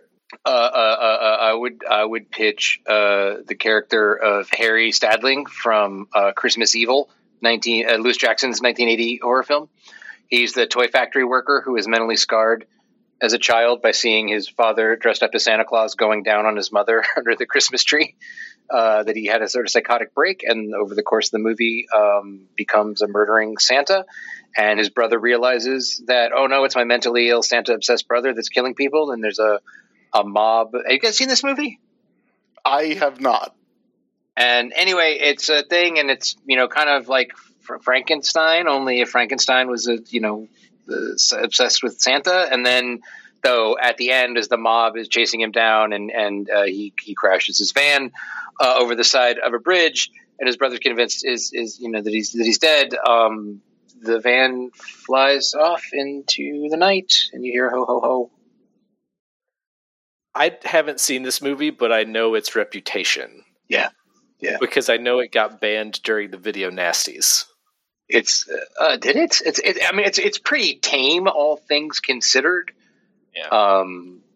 It's not like Silent Night, Deadly Night, which is but it is a special kind of gnarly. It is a real gritty, grimy. I don't even know where the fuck they shot it, but anyway, but in the end, it turns out he's Santa. He'd have to be real low on the list, I think. But I just so as someone with a genuine, non-ironic interest in Christmas horror films, I just wanted to throw that one out. No, let's rank him. So he is an actual Santa, like not just a guy dressed as Santa. Well, he is. Well, this is the thing: is you spend the whole movie thinking he's just a guy dressed as Santa, but he behaves as Santa. He keeps a list of naughty and nice. He gives out some toys to people. He works in a toy factory.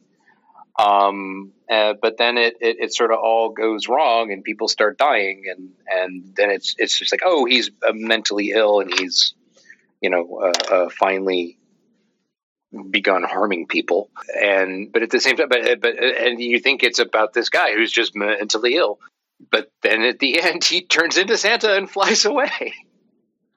That's wild. Yeah, it is a Christmas slasher by way of Frankenstein. I used to post a GIF every year of a guy like scratching his chin with great concern by a car door, and out of that car door window, Santa fist comes and punches him in the face. That's from Christmas Evil. I think we could put him on the list, Matt. Where do you want him to go? Oh, man. Well, he does. He gives out gifts. He keeps a naughty nice list. We see the Santa from The Night the Reindeer Died making gifts. We don't see him. I don't know. Maybe he gives. I don't remember if he gives Lee Majors a rocket launcher or something. You know what? I would, if I would ask to put him at number 12, above Goldberg. I believe that Brandon Maggart walked so that Goldberg could fly. All right, that's where he'll go at number 12. Here's the next one from our Discord. And it is from Reed Strong, Robot Santa from Futurama. As played by John Goodman. Originally by John Goodman, but then they couldn't get John Goodman back, so he had to be revoiced in later appearances by the voice of Bender. John DiMaggio. John DiMaggio, yeah. As far as, like, evil, mean Santas go, like, I don't hate the premise of this Santa, which is that he was, like, created to be a robot Santa, but just, decided everyone was naughty and became, like, a tyrannical robot overlord. Like, that's an acceptable You could premise. say, like, a Terminator, like if a Terminator became Santa. Yes. Yeah, interesting you could how say becoming Santa didn't override the programming. Not a lot of Christmas magic in that story, I guess. So here... Uh-huh. Well, the Futurama idea is that there wasn't a real Santa, but then this robot started to believe it was Santa. I believe the robot was created to be Santa, right? Okay. Did the robot ever perform Santa-ly duties? It was intended to, but after that initial encounter, like, they fix him, right? I really don't remember. I've seen all those episodes. Look, I sure don't remember. Yeah, it's been a hot minute for me as well. I don't particularly care for Futurama. I think that episode about the dog is bad, actually. Yeah, it's not my favorite, that's for sure. Yeah. Anybody can give you a sad dog and make you feel bad. That's all. That's all I'm saying. Yeah, sure. I think it's better than that, but, if you don't get Comedy Bang Bang, I can't expect you're going to get Futurama. It's just everything. Look, I say this. Here's a question. Okay, all right. So here. Okay, go ahead. All right. No, please. No, please. I was a bad guest. I apologize. After you. I'm just saying, the bits do go on. That's all. Okay. Here's what it actually is. Here's the minute 96 of the Every Santa Ever. We're Rocket Ajax. Look, I know. Okay, you're reading Futurama. Okay. He was intended to be Santa. He was intended to give presents to nice children. But he was programmed with standards that were too high. So because of that, he judges everyone naughty. And I don't think he ever got fixed. I'm pretty sure in every appearance he was violent Santa who wants to kill every naughty person. And he deems everyone naughty. Okay. That is the deal with Futurama Robot Santa. Okay. So it's a little bit like heaven on The Good Place. A little bit like that, yes. Yes. The precursor to The Good Place is heaven. It sounds like a Santa. It sounds like a Santa simulation. Yeah, I think it's a funny gag. Yeah, but not a great Santa.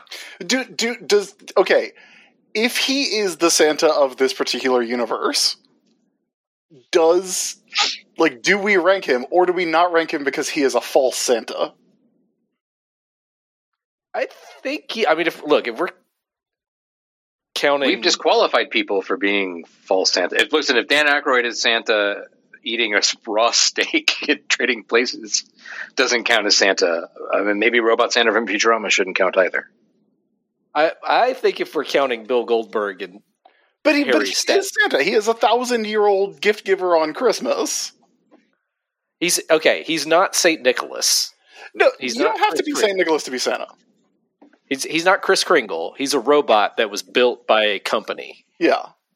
And called Santa. Yeah. So, I guess we could disqualify him if we so choose. I mean, I don't know. I'm legitimately asking, because he is the Santa of this universe as far as we know. There's no, real Santa. Well, no, but then Can I make a suggestion? What if we have a sub-list of false Santas that we will rank as a follow-up? We could put Futurama Santa. We could put Dan Aykroyd from Trading Places. We can put we don't have that much time left. Before the heat death of the sun. That's probably true. Before we're out of time for the episode, we can't go 4 hours. What's the longest one of these we've ever done? Okay. Probably the Die Hard commentary. One of the commentaries, yeah. Yeah, probably. All right, I'm making the sub list of fake Santas. Dan Aykroyd in Trading Places. I'm putting him as number one for now. Sure. Placeholder only. Alphabetical. Yeah. Can't believe I got Huey Lewis again on Christmas. Robot Santa above or below Dan Aykroyd in Trading Places. So we are ranking them. This is just a catch-all. This is after Robot Santa R comes after A, so a second. Okay, he'll be number 2. And there's another one that we didn't do. Somebody submitted one. It was really early. I'll go back and find it. Okay, hang on 1 second. So Chris, how about this? Yeah. The Predator is coming for Santa. Again, this is a hypothetical. I would never pick Predator, especially because what I'm about to do is super hacky, but I think you'll get it, right? Okay. And Predator's coming, and it's basically the Predator thing, the whole third act of Predator. How does Dutch beat the Predator? He realizes it's heat-seeking, right? Covers himself in mud. But this Santa would cover himself in snow, and then, go at him with sharpened candy canes and, have a big brawling mega fight with Predator on Predator's terms. Could Santa have just used Santa magic and turned yeah, sure. But if Predator's there hunting Santa, Santa's going to respond in kind. I love the idea, too, Santa packing himself in snow and going around like an abominable snowman behind the Predator. He could be he could literally build a snowman around himself, but just like a Gundam, Gundam. Yeah, great. Yeah, right. So I guess that's a little Christmas Magic. I mean, the Gundam thing, right? The building a thing. I was really just thinking about him. I was really just thinking, but like if you just do a version where it's just him packing snow on himself to lower his body temperature so Predator doesn't see him, and it just becomes about like tolerance and being able to endure that, and then licking 2 candy canes till they become deadly sharp daggers, and I think that's fine, but I do think maybe this is the thing, is that I'm looking at it in a certain way. Like, a friend of mine always said, if he reads Ghost Rider, he wants to see Ghost Rider doing something that only a on fire demon on a motorcycle can do. And so I preferably with chains. Yeah.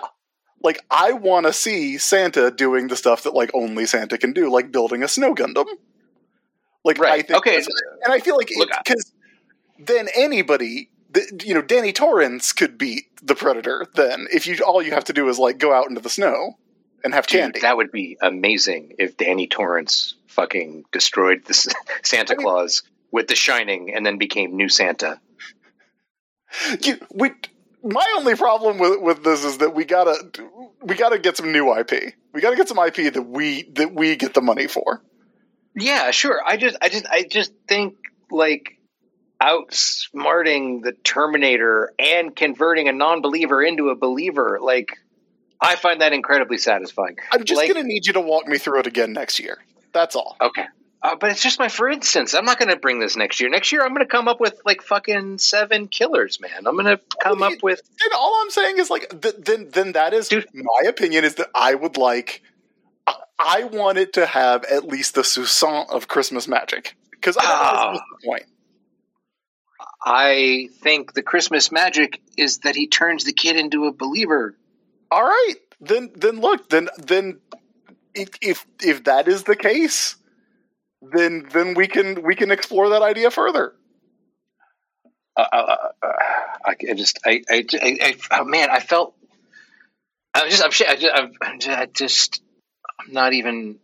still shaky on the premise. If a soupçon of Christmas magic is, boy, Matt's taking a long time to find that other Santa, is gonna be required. Like, I don't know, man. Like, it's and nice to see him not have to do it sometimes. I don't know. All right. You know what? Maybe this is the requirement. Maybe everybody should also come up with a Santa versus Terminator pitch to appease you. I don't. Why is I want to hear other pitches. I want to open Terminator. I don't want the Terminator. I do not want the Terminator, but you're the one who brought up the Terminator. It was just as a friend. Oh man, oh boy. Okay, all right. That other Santa, we disqualified because we hadn't seen or read the thing that it was from, not because it was not a Santa. Oh right, the Dresden Files thing. Dresden Files thing. Yeah. I think we might have time for 1 or 2 more Santas to rank. All right, we can get through them. We'll speed run these. I assume you're going to cut out all the stuff about the Terminator, Matt. Oh, you absolutely should not. So this episode will be about 45 minutes long. CJ suggested the Santa Claus from the DC universe who leaves Darkseid coal every year. That's a good one. That's a really good one. That's also ballsy. That's the Ty Templeton 2-pager. Maybe my second favorite 2-pager in comics after Pancakes, of course. Yeah, the Santa who goes to Apocalypse every year. Just to fucking dunk on Darkseid? It's pretty great. Yep. Just to pull out his list and go, well, Cole again this year, Darkseid. Great. Wonderful. I would say that's even better than giving children swords. So above Narnia, then, for sure. I think so. But below Netflix, Klaus? I would probably put him higher, but again, I think of the three of us, I like that Santa the least. Which again, still like him. I don't know. I think DC Cole Santa Claus is pretty great. Yeah, this is solid. It's solid gag. It's yeah. The fourth world Santa. Yeah, I would say he could easily be number 4 or 5. I think number 4 would be good for him. That puts him above the Santa who conquered the Martians. Yeah, I think that's a great spot. Fraction? It feels high, but okay. I like this spot. I think the reason it feels high is because it's literally only been it's like a 2-pager. You know what I mean? Yeah, but it's pretty great. All right, yeah. You know what? Yeah. What do I know?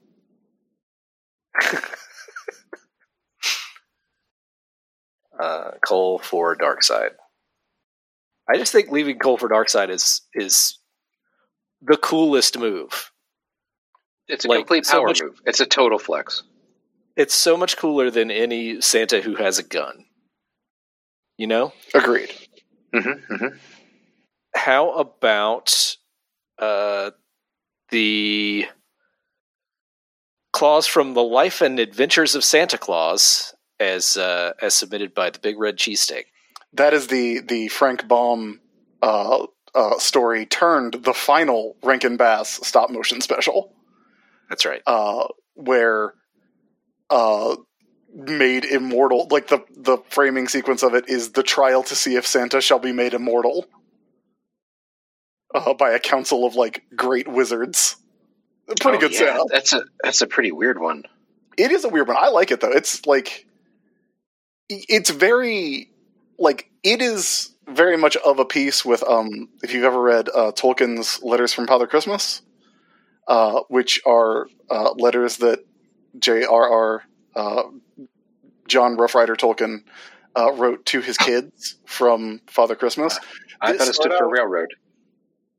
It starts out as, I'm Santa Claus, and at the North Pole it costs 2 kisses to send a letter. That's how much stamps cost, and I hope you've been good this year.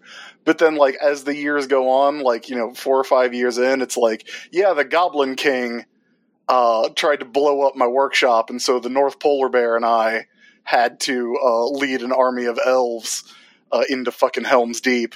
Like, very of a piece of, like, these 2 writers kind of, like, not being able to not be themselves a little bit. I like both of them a lot, but I do quite like The Life and Adventures of Santa Claus.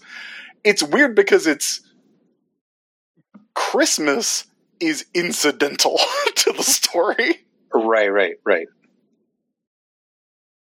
But a little bit how like Rise of the Guardians, as you put it, is an Easter movie.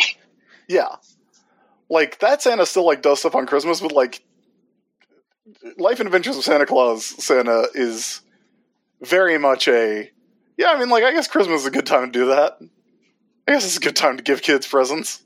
It's a good present-y day. I like him. I like him a lot. I like the weirdness for sure.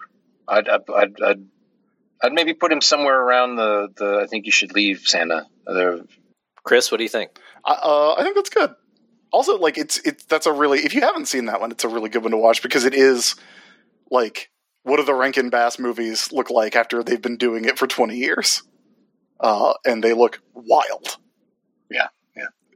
Above or below Crashmore? Well, the thing is, Crashmore is going to get his rate even if he's below. That's true. Even if he does a bad job. So you're saying the new number 6? I'm saying the new number 6. Patrick McGowan, classic. He ever play Santa? He would have been wild. Boy, that's a very coal-filled Christmas. Here, another Rankin Bass we already did one from David L. Let's take one from Kate Bishop from our Discord. That's not her real name. Which is Ed Asner Santa from Elf. I do like that Santa. Yeah. There's something delightful in getting Ed Asner to play it, for sure. A thing that I really like about that movie, and I think one of the reasons that movie became a Christmas classic, is that as much as, like, the other elves and Santa are, like, annoyed by Buddy, they still like him. Like, they're still nice to him. Like the elves are, like, complaining about him, but, like, not when he's around. Like, to his face, they're like, well, maybe you'll get it next time, Buddy. And I feel like that Santa is the same way, where he's, like, clearly a little bit annoyed by Buddy, but he's still Santa Claus, you know? Like, he's still nice. And Asner, I think, is one of the like the perfect guy to play that role. The idea that Santa doesn't have enough Christmas spirit to run the sleigh, so he had to get actual engines, like jet engines, is pretty fantastic. I don't know, man. I don't know. I feel it's a very dubiously, it's a dubiously constructed story, and there's some real mythos stuff. But Asner's great, and fucking Bob Newhart just Will Ferrell sitting on Bob Newhart's lap is just 100% funny around the world. I think, so I've more positive feelings than negative feelings, but I wish I loved Elf as much as other people love Elf. I remember loving that movie a lot when it came out. Like I went to see it when it was in theaters, and I loved it.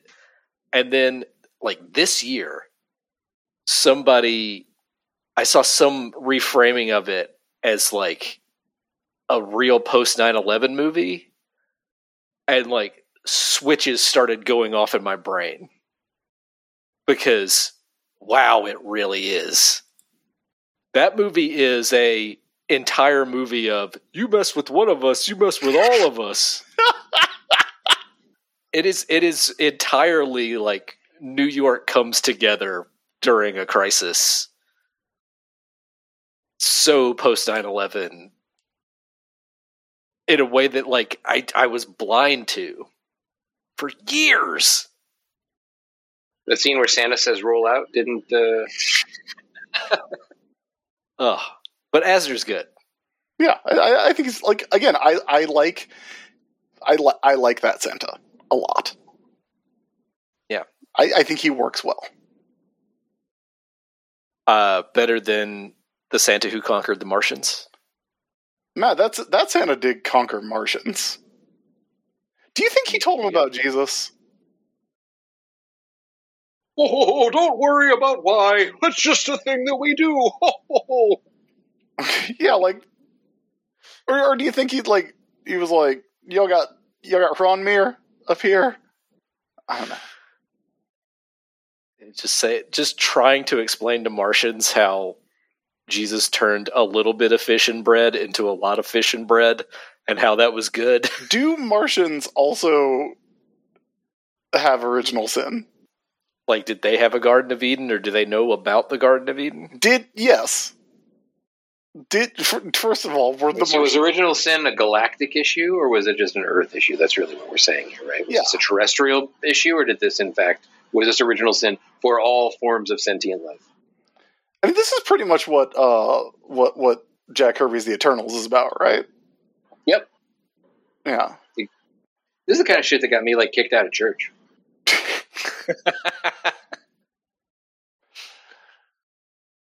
I think. I don't know. He is a Santa that lacks enough Christmas spirit to run his own sleigh. Well, it's not that he doesn't have the Christmas spirit. It's that everyone else doesn't. And I do love the way that he goes there's just not enough Christmas spirit anymore. It is a line delivery that stays with me. They hate our Christmas spirit. They hate our Christmas. Oh, great. Thanks, Matt. Ever since they knocked down those buildings, not enough. He's getting lower on the list with everything you two say. Yeah. I would say I would again nudge Detective Crashmore down. All right. He's going to get his $2 million. I'm not going to wait for Detective Crashmore. But below Life and Adventures of Santa Claus? Yeah, I think so. All right. Ed Asner Santa from Elf. Technically, we have ranked 20 clauses, including the 2 non-Santas. Those weren't ranked, but they were listed. Yes. At least do 20. So, and then cut the Terminator stuff out, and I don't know, it's bonus content, I don't know. It doesn't feel like 18 is enough. You want to do 2 more? I want to do 100. I want to do 100 more. Let's do 2. Isabel, between 2 and 100. Yeah. Isabel submitted Santa from Santa's Husband by Daniel Kibblesmith. That's a pretty good A Santa. true modern Christmas classic. I saw it in the bookstore the other day while I was doing my Christmas shopping, and I was like, I know that guy. There was a wild thing where a picture was going around of like a convenience store in like Indiana that had just Santa from Santa's husband. Not his husband. Just Santa, who is black, and Santa's husband. Like on the like digital display on the sign of the convenience store. That was clearly just put there to piss people driving by off. You know what? God bless him. Yeah. Ugh. Let's make it number 4. Yeah, put him Okay. high. Yeah, great. Santa from Santa's husband, great. Going above Cole leaving DC Santa. One more. This one is from, okay, Uzi submitted multiple Santa from the Tick, who is not a real Santa. Okay. He's a criminal. Yes. We could put him on the supplemental list. The supplemental list. Doesn't Santa break and enter? Oh, you like Santa? Interesting. I'm going to put multiple Santa in the middle of the non-Santas list, above Robot Santa from Futurama, but below Dan Aykroyd. All right. All right, so this is going to be our final Santa. This is our final Santa. This is from Harry J. And I will say, a thing I appreciate about this list, not a lot of like middling Santas. People really did want to give us good ones and bad ones. Yeah, they aimed high and low. Yeah, which I appreciate. Good job. The most middling Santa was Narnia Santa. Yeah. Harry J. gave us the original, the Santa from the poem "'Twas the Night Before Christmas." The right jolly old elf. The right jolly old elf, yes. I mean, look, I just said this, but that is the most middling Santa there is. It is the original Santa from Clement Clark Moore, who shows up and laughs and scares a man, and then says "Merry Christmas to all and to all a good night." It's Kind of like the Bam Margera of Santas. Viva la Santa. It's kind of weird that guy gets scared by Santa. You know? Like, who did he think was bringing those presents to people? I mean, maybe this was Santa's first time out. Now, I think we should say... It wasn't, though, Matt, because that's like the 20s. Yeah, I guess that's true. Yeah, it had been at least like 1,400 years by then. He is not called Santa Claus in the poem. He is Saint Nicholas. Yes, the actual, I think, subtitle of the poem, A Visit from St. Nicholas. Yes. Yeah. Santa Claus would not become a thing. Well, I guess Santa Claus was... This is why we need Benito to explain when the name Santa Claus fell into favor. Well, you can go get the T-shirt that Dylan Todd designed. That is the trinity of Santa Claus is Father Christmas, Saint Nicholas, but they are not each other. Let's do another Santa. This is a weird. This is. You don't want to do the poem Santa? I don't know. Again, very middling. Very middling. Yeah. Average standard length of the Toyota. Mid Santa. It's a mid. That Santa's mid. There's not much to say about him. Yeah. He's small. I do appreciate a time when people slept in hats. That's true. Mama in her kerchief. And I in my cap. Yeah. So My Von Dutch cap. Oh, I think It wasn't. You know that in the Frank poem, it was a Von Dutch cap. That's the thing people don't know. I think Elf Frank Baum was a big part of popularizing calling Santa Claus Santa Claus. Wow, Elf Frank Baum is really good. There was also the Catherine Lee Bates poem Mrs. Claus, which is from 1889. So it all kind of, Santa Claus, I think, all kind of happened like late 19th century. Because this was St. Nicholas, and that was in the 1820s. Anyway, all right, we'll pick another Santa. How about... Well, someone suggested the Santa that Thundercracker fights in the Christmas Story from IDW's Transformers. Chris, have you read that? I have, but I think I'm the only one who has. So that won't be very fun for our last one. Yeah. All right, I'm going to go back to an earlier submission. That's going to be a double submission, but this is a fun one. It's from Centipede Damascus. It's the Santa that faints because the M&Ms are real. All right. First of all, good pull. Yeah, that's top work. Pull. That's good work. Second of all, confusing. Why is he surprised? He might not have, because I would speculate he is not a Santa. He is, in fact, the common burglar. We don't see him magically enter, right? He's just there. Okay. All right, if we accept that that is Santa Claus, the real Santa Claus, is he surprised that M&Ms exist, or is he surprised that these two walking, talking M&Ms exist? Well, here's the thing, Matt. Here's the thing.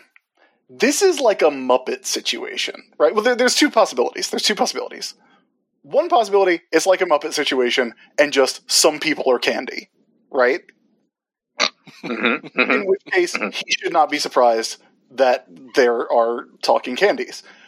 The other possibility is that these are the only talking humanoid candies, and although later ads would prove that false. Well, that those 6 or 7 M&Ms, yeah, including the one that they want us to want to fuck. At the time of the making of that ad, there was still only red and yellow. Yeah. Like, then those are the only talking candies, in which case, they should be fairly well known. Like, if there were 2 humanoid talking candies in our world, like, if we found tomorrow 2 talking M&Ms that existed, we would be shocked. But we would all know about them. We would be like they would be famous. They would probably become spokespeople for a worldwide candy brand. So either they're too common for Santa to be surprised by the existence of these 2 M&Ms, or they're too rare for Santa to be surprised by the existence of these 2 M&Ms. There is no middle ground. Also, one that Santa doesn't know about them suggests, why aren't they on the list, right? Yeah, one way or the other. It feels like dereliction of duty. Also, my problem with those mascots is they are inviting us to eat their kind. It's a very Southern thing of like a chicken restaurant, like a fried chicken place with a fried chicken mascot, like a chicken mascot. You ever seen you drive by a restaurant? There's like a chicken restaurant, and it's like there's a chicken in like people clothes offering you a big plate of chicken pieces. I always think of this as something with pigs and barbecue. Yeah, it's much more common with pigs. Yes. Every barbecue restaurant I went to as a child had drawings, paintings, depictions of pigs on the walls everywhere. Right. Inviting you to eat them. It's such a strange phenomenon. And it's a thing that bothers me about the M&Ms is like, well, hey, are they inviting us to eat all of these other M&Ms so no other M&M gains sentience? Oh, we must be it's just, I don't know, man. It does raise questions that I think they're not prepared to answer. Because, is this like a situation where, if I offered you a gingerbread man, where, it is in the shape of a human, but it's just a confection? Or are the M&Ms, are the M&Ms that we can get at the store in the package, just little guys? Here's my question. Santa says they do exist. He doesn't say, oh, talking M&Ms, oh, talking candy. He says they do exist, as if he has heard folklore, as if he has heard tell of these talking M&Ms. He has entered a house where they are and become aware of their existence for the first time. Who has told him these stories? Or has he just seen other ads on TV? Yeah, maybe he's just been to movies like the rest of us. Well, there's also like the two M&Ms are having a conversation, but Santa isn't. So like there should be like the logical other half of that requires Santa to have like someone he's having the same conversation with, right? To kind of have the same reaction. But like Rudolph's not there, you know? Like Krampus isn't there. Like talking about like Santa just says to himself they do exist. It's real weird. I don't like that ad. It has been on TV for 20 years. I saw it during the World Cup. This very year.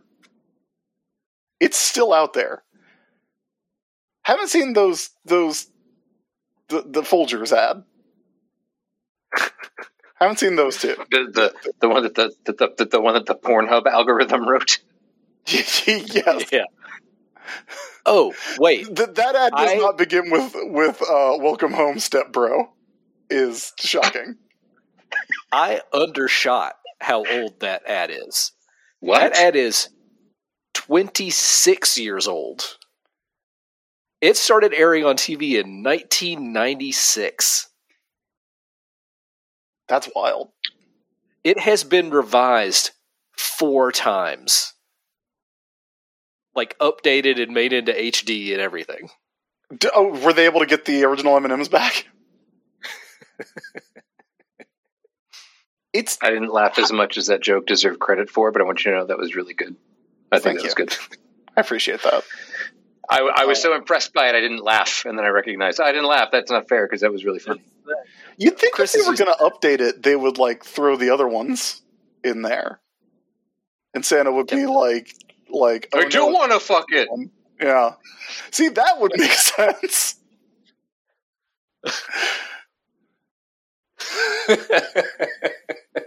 I don't know, man. She's got like boots, right? She's got like boots. Well, they've changed her now. They've changed her now, and people are mad that she's not as fuckable. But she at one point had boots, right? Yeah, she had boots. White. Where did she get those? So they're bigger than regular M&Ms, but they're still only like the size of like fire, like smoke detectors, right? They're not exactly. Well, they're not quite humanoid, but they're not, or human-sized. But they're just somewhere. There's someone that makes boots for just in case M&Ms are this come alive. I guess I don't know. It's probably a special order, probably custom made, like Etsy, like an Etsy thing. Could be an Etsy thing. Are we putting M&M Santa Claus at the bottom of this list? I mean, we don't even know that it's Santa. That is a good point. I think we have to assume that it's meant to be Santa. You can make just as many arguments that he's a burglar. That Santa would know. He would know. I mean, that's part of what makes him not a good Santa. That he doesn't. The M&Ms exist outside of the sight of God.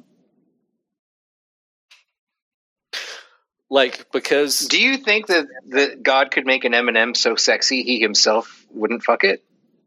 Do you think Netflix's Neil Gaiman and Sam Keith's The Sandman made a deal with 2 M&Ms that they would be cursed to wander the world eternally?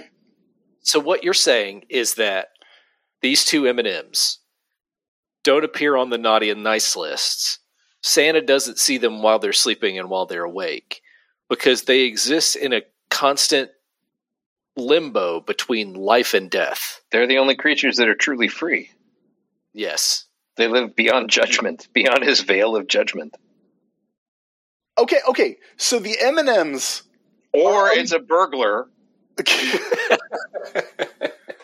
the M&Ms are unbaptized, but also do not have the stain of original sin. Yeah. I mean, if they're not on the list, right? Sin Here's is a the thing question. that makes us sin is the thing that makes us capable of naughty and nice by its very virtue. All right, if we accept that this is Santa Claus and not a burglar, It's- he fainted, and he has fucked up this Christmas Eve completely. Oh yeah, the clock is all. Do you think the red M&M becomes Santa? Because he's not he's dead. defeated I mean, Santa? that would be right. That's arguable. Again, this Santa's because the red M&M doesn't become Santa. That Santa is not real. It's a burglar. Otherwise, as you put it, the red M&M would have become Santa for defeating Santa. I think he goes at the bottom. I think he's number 20. I He's don't a like him. false Santa. I think we should do one more. All right, I'm putting him at number 20. But we could do one Put more an if you asterisk. Put in there. Fine, but put an All right. asterisk. Debate. All right. Is this Santa real? like. Asterisk. Also, he's Maybe. also doping. One more, and then we got to go because we're over 2 hours. We're way over time here. I got to go to bed. I have a fucking TV show to make in the morning. Hey, Matt, why are you so tired? M&M Santa. Okay. Is that like your Waffle House song? Yeah. It's a thing that only guys from North Carolina get. I'm just going to name some off, and we can decide who we want to rank. Coca-Cola Santa, that's another boring, Mid. like, baseline Santa. Yeah. So, not that one. The Santa in Sailor Moon who was Tuxedo Mask all along. Well, that That was Tuxedo Mask, yeah. The Santa in Lobo's Paramilitary Christmas. That's the Santa that the Easter Bunny hires Lobo to kill. Not good. Not good. Do we want to rank that one? No. Or keep. Okay. Damn. Along the same lines, Santa from Weird Al's The Night Santa Went Crazy. That would also be pretty low. That's a bummer. It's the worst Weird Al song. How about Santa Claus from Ernest Saves Christmas? I don't If remember. Ernest saved Christmas, he's a shit Santa. Honestly, that's a good point. Okay. Santa from the Doctor Who episode where he's played by Nick Frost. That's a pretty good one. Although it's all a hallucination. So also not a real Santa. I mean, it's left a little ambiguous. As I recall, it's a little. Yeah, I think that's. I don't know. I haven't seen it in a while, but my recollection is that it's like a coherent hallucination or something. Harry J suggested the horny Santa from the song Santa Baby. I don't think Santa's the horny one in that song. Yeah, no, it's It's, the horny one in that song. Yeah, I think Santa's Harry just J into might be gay. Santa's just into being financially dominated. I think that might be some confusion with I Saw Mommy Kissing Santa Claus there. Also, not the true Santa. Who's not Also not the true that's- Santa, yeah. that's somebody's dad. And as seen in Okay. Christmas Evil, capable of making children go insane. Tom suggested Santa from Holiday Heat. The whole arc from Suck My Balls to He Shot, Didn't Miss. The Santa that the Insane Clown Posse wants to murder. The Santa that demands you decorate your Christmas tree with panties. Now, is that Santa saying that, or is that the I Insane mean, Clown he Posse? definitely says he says like a reindeer hoe. He does say that, yeah. That's Santa saying that. That's bad. That's not good. Yeah. It's like a dirtbag Santa. Still like him better than Scott Calvin. Would you rather watch Santa Claus or listen to Holiday Heat for the same running time as Santa Claus? I think that would be like 1.5 to 2 listens of Holiday Heat, which is daunting. That's challenging.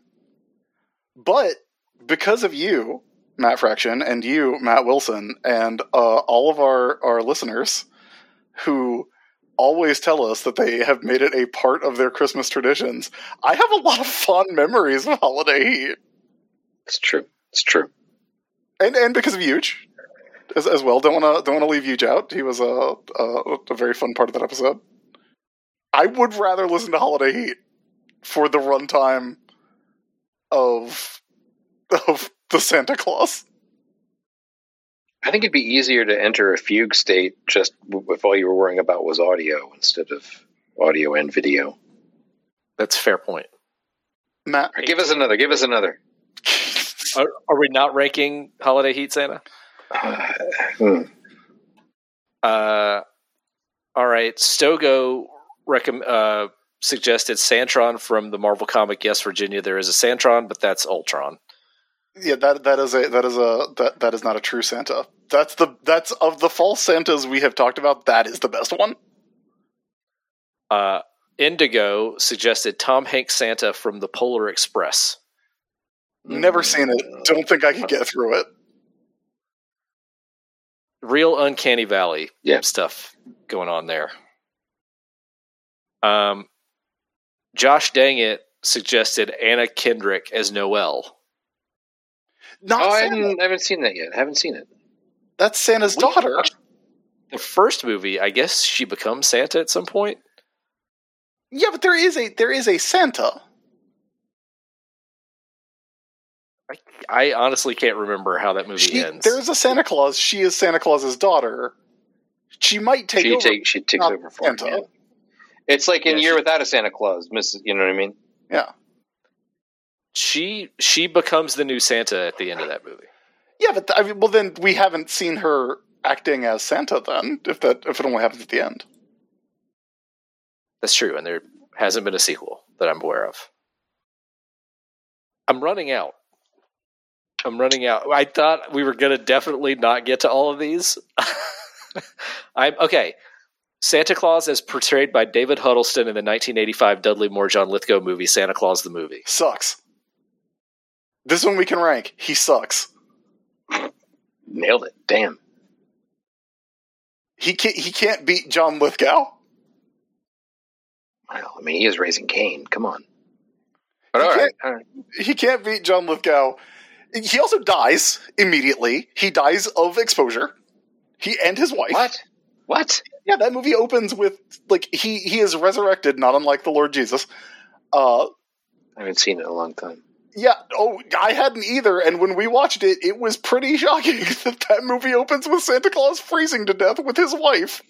Well, then, I mean, that immediately ranks him on at least on par with the Santa who dies in the Santa Claus. Agreed.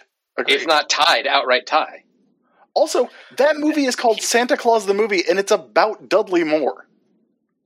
Yep, it is. Entirely about... Like, Santa Claus is dead for most of that movie. He's a fucking curtain jerker. Only comes back, like, kind of by the end, right? Like, he's gone long enough for John Lithgow to invent Christmas 2. The sequel to Christmas. That's pretty funny. I prefer John Lithgow in that movie to Santa Claus, the evil businessman. It's in March, Christmas 2. That's pretty great. That's really funny. Sucks. That's good. That's a good gag. Yeah, maybe we should have Christmas every 4 months, like in Stardew Valley. I would say, like, put him at the new number 20, right above the M&M Santa, who literally all we see him do is pass out, possibly die, and confuse us. Okay. And might be a burglar. And who might also be a burglar. Asterisk, maybe not a real Santa. All right, so that gives us our list, everybody. To run them down from 21 to 20. Number 21, M&M commercial Santa. Who From says 21 to 20, that's 2. 21 to 1. Sorry. From 21 to 20, M&M Santa from Santa Claus movie. The end. Thanks for listening. Oh, it's been a long night. It's been a long night. It's later for both of us than it is for you, Fraction. Motherfucker, I made a TV show today.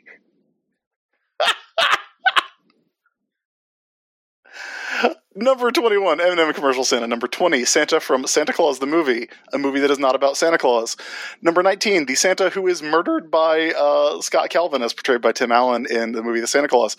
Number 18, by virtue of Trial by Combat, Scott Calvin, as portrayed by Tim Allen in the movie The Santa Claus with an E. Number 17, Bill Goldberg, the Santa from Santa's Sleigh. Number 16, Harry Stadling from Christmas Evil. As submitted by Matt Fraction. Woohoo! Woohoo! Number 15, Santa from The Night Reindeer Died, the story within the story from Scrooged. Number 14, the Santa from The Nightmare Before Christmas who gets his shit rocked by a Hot Topic kid. And a bag of bugs. And a bag of bugs. Number 13, the Omega Level Mutant Santa Claus from Marvel Holiday Special number 1 from 1991. The only Santa on the list created by Scott Lobdell. Number 12, Paul F. Tompkins as Santa Claus from Comedy Bang Bang. Don't know a thing about him. Number 11, Father Christmas from C.S. Lewis's Narnia books, who gives children weapons. Number 10, Klaus from Netflix, the Academy Award nominated or winning animated film on Netflix. Is streaming. Number 9, also on Netflix. That's animated feature. Yeah. Yeah. That's Santa Claus from I Think You Should Leave, the sketches where Santa has a second career as an actor playing Detective Crashmore. He's seen everybody naked. He's got to see if they have tattoos. He's going to get his $2 million. Number 8, Ed Asner as Santa Claus from the film Elf, directed by Jon Favreau. Number 7, Santa from The Life and Adventures of Santa Claus, the Rankin Bass adaptation of L. Frank Baum's stories. Number 6, Santa from Santa Claus Conquers the Martians, who conquered the Martians. Number 5, DC Comics Santa, who leaves Cole for Darkseid in the Ty Templeton 2-pager from DC Holiday Special. Number 4, Santa from Santa's Husband. That's the Santa that you think of when you hear Santa. That's actually Santa's husband, the real Santa, different guy. Based on a tweet. Based on a tweet by Daniel Kibblesmith. Number 3. That doesn't have the same zing it used to. It really sounds like it's something different now. It's like the last good thing to be based on a tweet. Like it can have that legacy. Number 3 on the list, our top 3, Nicholas St. North, the Santa Claus from Rise of the Guardians, the animated film and the series of books. Number 2, Claus from Grant Morrison and Dan Mora's series of books about Santa's adventures across time. That's Santa with a big white dog. I like him. And number 1, a deserving classic Santa Claus, Santa from Miracle on 34th Street, 1947, as portrayed by Edmund Gwenn, who gives that girl a house and a dad. That's a good list. It's a good list. Good list. There's definitely a hard break between bad and good on this list that happens right at the middle, which I appreciate. Good stuff. I am amazed we got to this many. But I appreciated the Terminator discussion. How many of these Santas could beat Terminator without relying on Christmas magic? The real crucible. The real Christmas crucible. Only 3 or 4, probably. I think that's probably about right, yeah. Matt Fraction, thank you so much for taking the time. Hey, join us. I'd love this every year. I love it. Thanks for having me. Chris, I hope your heart gets better between now and next year when we put together our League of Santa Assassins. my heart's fine.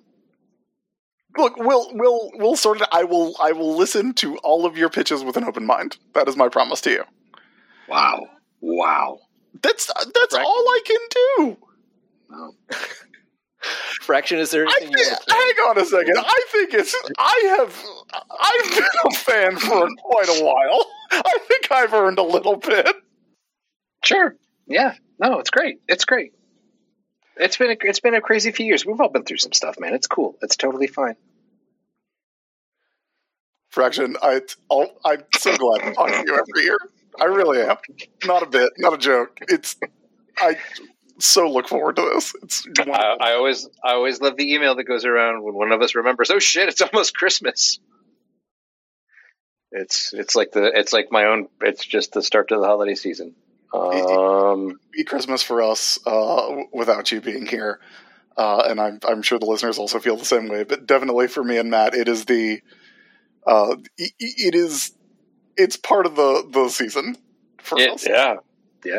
No, we're all gonna stay up too late arguing about dumb shit and then regret it in the morning, but actually not.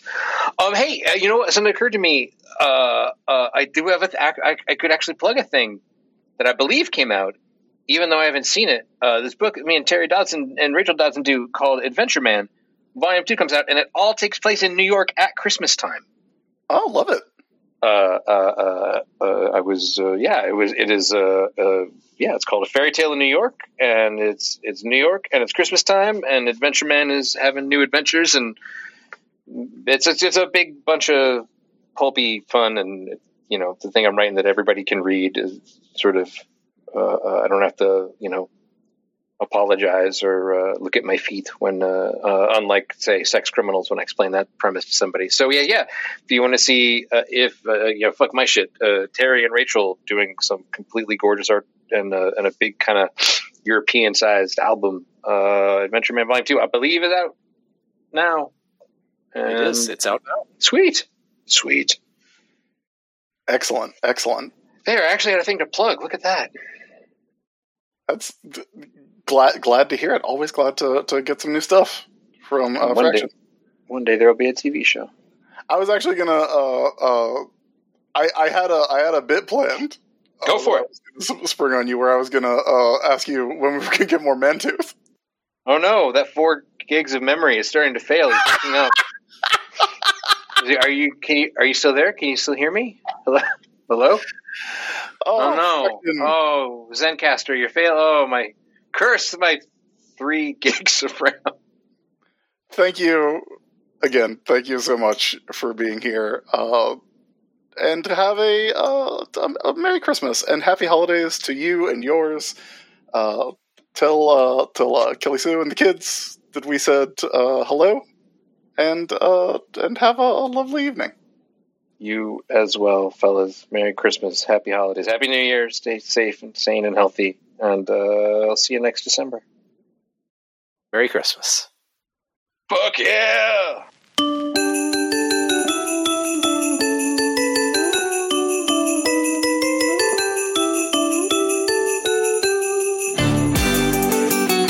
Thanks once again to Matt Fraction for joining us once again. It is, we say it every year, but it's so important to me and delightful to me that it is a Christmas tradition after over a decade and the fact that Fraction comes here every year genuinely warms my heart.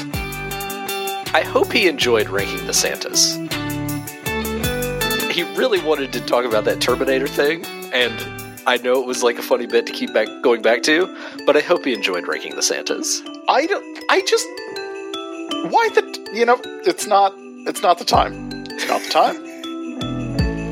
It's time for something else. It is. It's time for us to exchange Christmas gifts, as we do every year, Chris. So, let's do it. Matt, have you've not opened your package yet, right? The one that I sent you?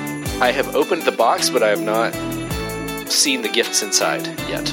Okay, because I do want you, I don't want you to be disappointed, but this is not the year that I finally broke down and bought you the Stone Cold Steve Austin WrestleMania 17 replica leather vest. One more round. Next year.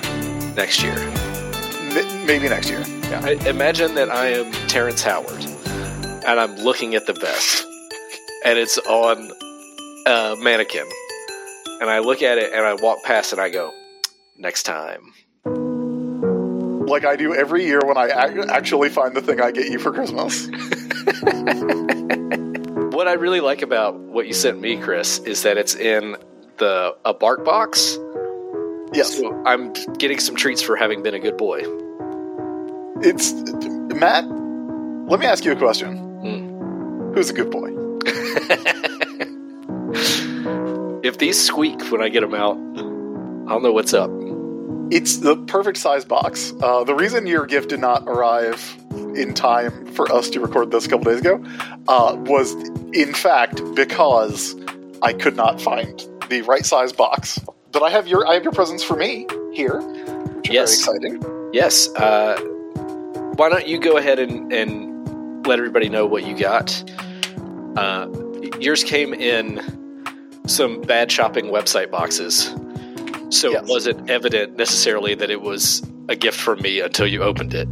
Yeah, no, I did open them a bit early, but I was happy to do so because, Matt, you know what I like. I do.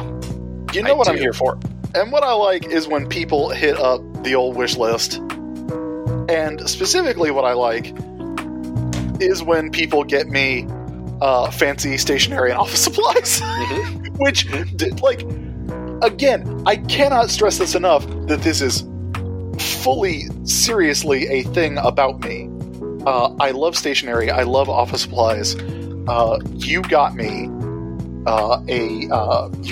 two different fancy notebooks. You got me the B5 Nemesine notebook, which I've given you Nemesine notebooks before. You have for Christmas, and they're great. I have one on my desk. I use it occasionally, but it's so nice that I'm afraid to use it. I will probably get more use out of it in the next year when I'm less afraid to break it in. Look, I'm exactly there with you. I have notebooks that I've been gifted that I have never used. I have a beautiful Dr. K got me a beautiful Peanuts moleskin, like limited edition moleskin. I have two Sailor Moon limited edition moleskins that I bought myself. But the Nemesines I gave you are not limited. You can use them. You can feel good about using them. I have used them from time to time in the past, and I will definitely get more use out of them. I hope that you get lots of use out of the notebooks I got for you. Buddy, I'm talking about it. You got me the Nemesine B5, which is 252 by 179 millimeters. But then you also got me the black and red professional notebook, which I've heard many good things about. It's got the optic paper in it. It is a more standard A4 size. You also got me a package, the Statler Triplus multi-set package that has a highlighter, a fine liner, a mechanical pencil, a ballpoint pen, and a rollerball. 2 fine liners, actually, in 2 different colors, black and blue. Lovely. Love it in a nice little hard case. And you got me these other 2 things that I have. These little cord organizers from Gridit. Their Cocoon series. That I use all... I have one that I use all the time because it holds all of the, charging cables that I use for...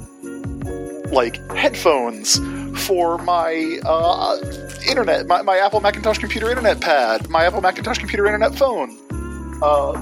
It holds all of those things and keeps them organized, keeps them out of the way. The one you got me, you got me too. You got me a very big one, which I love, but also the one that's sized for travel, which is perfect. So, buddy, Merry Christmas to me. I'm loving these office supplies. I'm glad. I know that that's the stuff you like, so I'm glad. I do. I love stationery. I'm glad you like them. I thought about the little travel-sized organizer, shell organizer, that it might be really handy for putting like Nintendo Switch stuff in. Yeah, it's a good call. Like your charging cable and stuff like that. So Yeah. hopefully you can get a lot of good use out of them. It's quite nice, and I quite like it. I'm happy to have them. So thank you. I will use them in good health. I actually did. I bought myself. I've been using the a note-taking app on the iPad, which I love. But I also bought myself I splurged and got a Hobonichi, the world's greatest Japanese planner, for 2023. So these pens are going to be put to some good use on that bad boy. Let me tell you. Very glad to hear that. All right. Yeah, buddy, I'm excited. I fucking love writing shit on paper. I'm breaking into the Bark box. All right, okay, so there's 3 things in there. Yeah. 2 of them I purchased around the time of your birthday, Okay. which is in June, Okay. and I pre-ordered them and they did not ship in time. So those have been in a little box labeled Matt's Christmas Presents on my desk for 6 months. Are they the things wrapped in green wrapping Yes. paper? Yes. All right. I'll open those first. And I forgot to put your pin that fell off your bag last time you were here in that box, so I do still have that. It's fine. I don't think that was like a super nice pen anyway. Not a pen, like a writing pen, like A pin, an enamel pin, yeah. an enamel pen. Yeah. Was it a wrestling belt pen? No, it's your Diet of Exposure pin, That's right. Yeah. which actually is quite nice. Yeah. Well, yeah. You can send that to me sometime. I will. Or you can come back, or maybe I'll come down. Yeah. Any of those. All right. The first thing I have here is a keychain that is from Mixnax, or Micnax, I should say. Who I assume is an Etsy seller. I believe so, yeah. Cool card they have with a wrestler on it. This keychain is the Intercontinental Championship, and that is great. I love this. It's the good design of the Intercontinental Championship with the yellow strap, or the white strap. Not the yellow strap, the white strap. Oh, and it says WWF on it. Yeah, buddy. I saw that and instantly, I saw it up for pre-order, and instantly I was like, "Oh, that's for Matt." Yeah. What I like about this is that the gold parts of the belt are not like a sort of like painted metal, but are like a plastic that's just made such that it's gold and shiny. So I think that makes it a little more durable to put on a keychain. Very cool. I like this. These will go on my keys for sure. Yeah, I thought you would like that, and that was you cannot get that anymore. Wow, So limited. I'm very excited about it. Limited edition. You might be able to get it again in the future, but for right now, yeah. You know what that Etsy seller should do is make the blue strap and the yellow strap versions. I think they might. And you can find it if you go to their website right now, Micnax. It is you can't get into it. Wow. Okay, and then the other thing is a Bloodborne hard enamel pen with I think the hunter from the cover of the game is the character displayed here. That's cool. Yeah. I like that a lot. I'll put this on one of my bags. Oh, it's got stickers. Yeah, this is part of Fangamer launched a new collection of pins that you get a pin and then a little second pin that you can put in they have a little inventory backer you can get to put them on. They're very cool. Yeah, the second pin is a skull from the game. The stickers are the hunter and one of the symbols from the game. This is cool. I like that too. I love the little knickknacks I can put on stuff. All right. Good. Time for thing number 3. I think I know what this is. Yeah, it's a very identifiable shape. Based on feel. Yeah. It's a knife. Matt, it is not just a knife. That's fancy. It is a knife that I bought a match set of 2 knives. Hell yeah. And I kept one and gave one to you. Knife bros. Knife bros. Forever. This is a knife for life. This is a knife in a sheath. Yes. I believe this is the second sheathed knife you have given me. I like to give knives. You do. And I like to receive them. Yeah, I have the Rough Rider knife over on my bookcase, ready to use at any given moment. Like DMX? Yeah, exactly like DMX. This is so cool. I love the blade on this thing. Yeah, I thought these were, like, incredibly pretty knives. Like, you should put a picture of it. It's got the, quote, Damascus steel, unquote, blade. Very pretty handle. A nice curve to it. It is meant to be a cooking knife, a utility knife. It does need to be sharpened if it's anything like the one I have. So, I have a sharpener, so no worries. Yeah, this is great. Yeah, match set of knives for you boys. That's fantastic. Thank you, Chris. I love it. I'm glad you like it, bud. Keychain going on my keys, pen going on one of my bags, knife stowed away for future use when I need it. Put that knife on your hip. Yeah. These are from Black Forge Knives, by the way. Very nice indeed. Well, that was a good gift exchange. We hope you enjoyed listening to it, listeners. We both got stuff we are known to like. Thank you, everybody, for listening to this year's Christmas special. We love doing them every year. It's a blast. It's always fun to have Fraction on. And Chris, it's great to wrap up another year of podcasting with you, my very, very good friend. It's, after how many years now? Probably 12 years of us 12 on years, the show. Yeah. You'd think it would be getting old, but it hasn't gotten old. I still love doing this show. Even when it can be hard to schedule and find time to do everything, which feels like ever since 2020,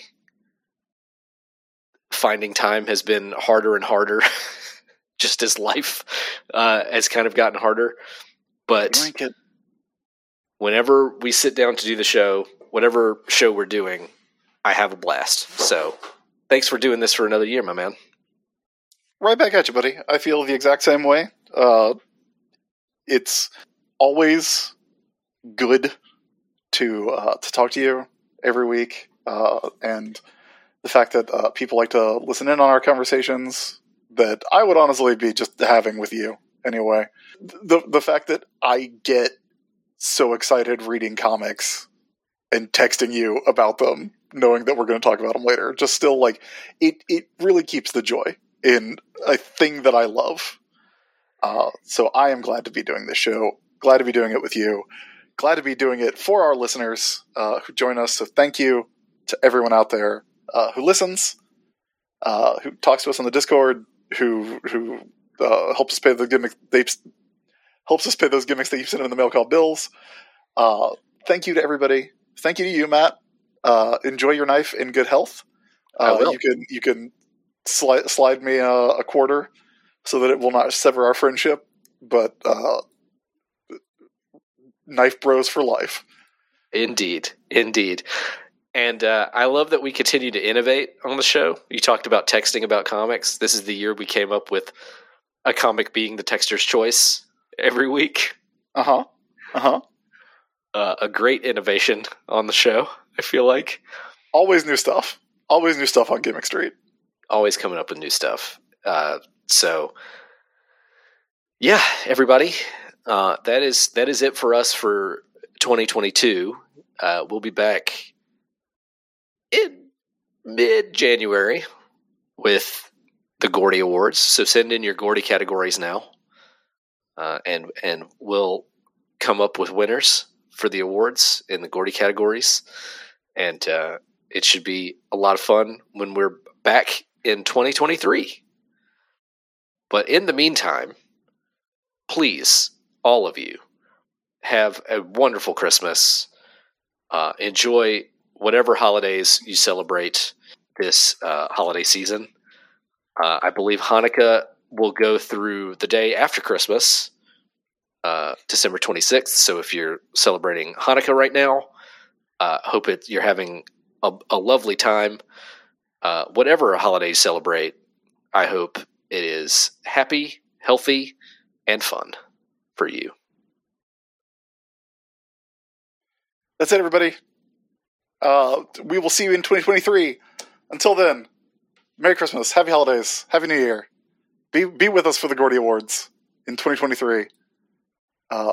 And goodbye. We love you. We love you. Yeah!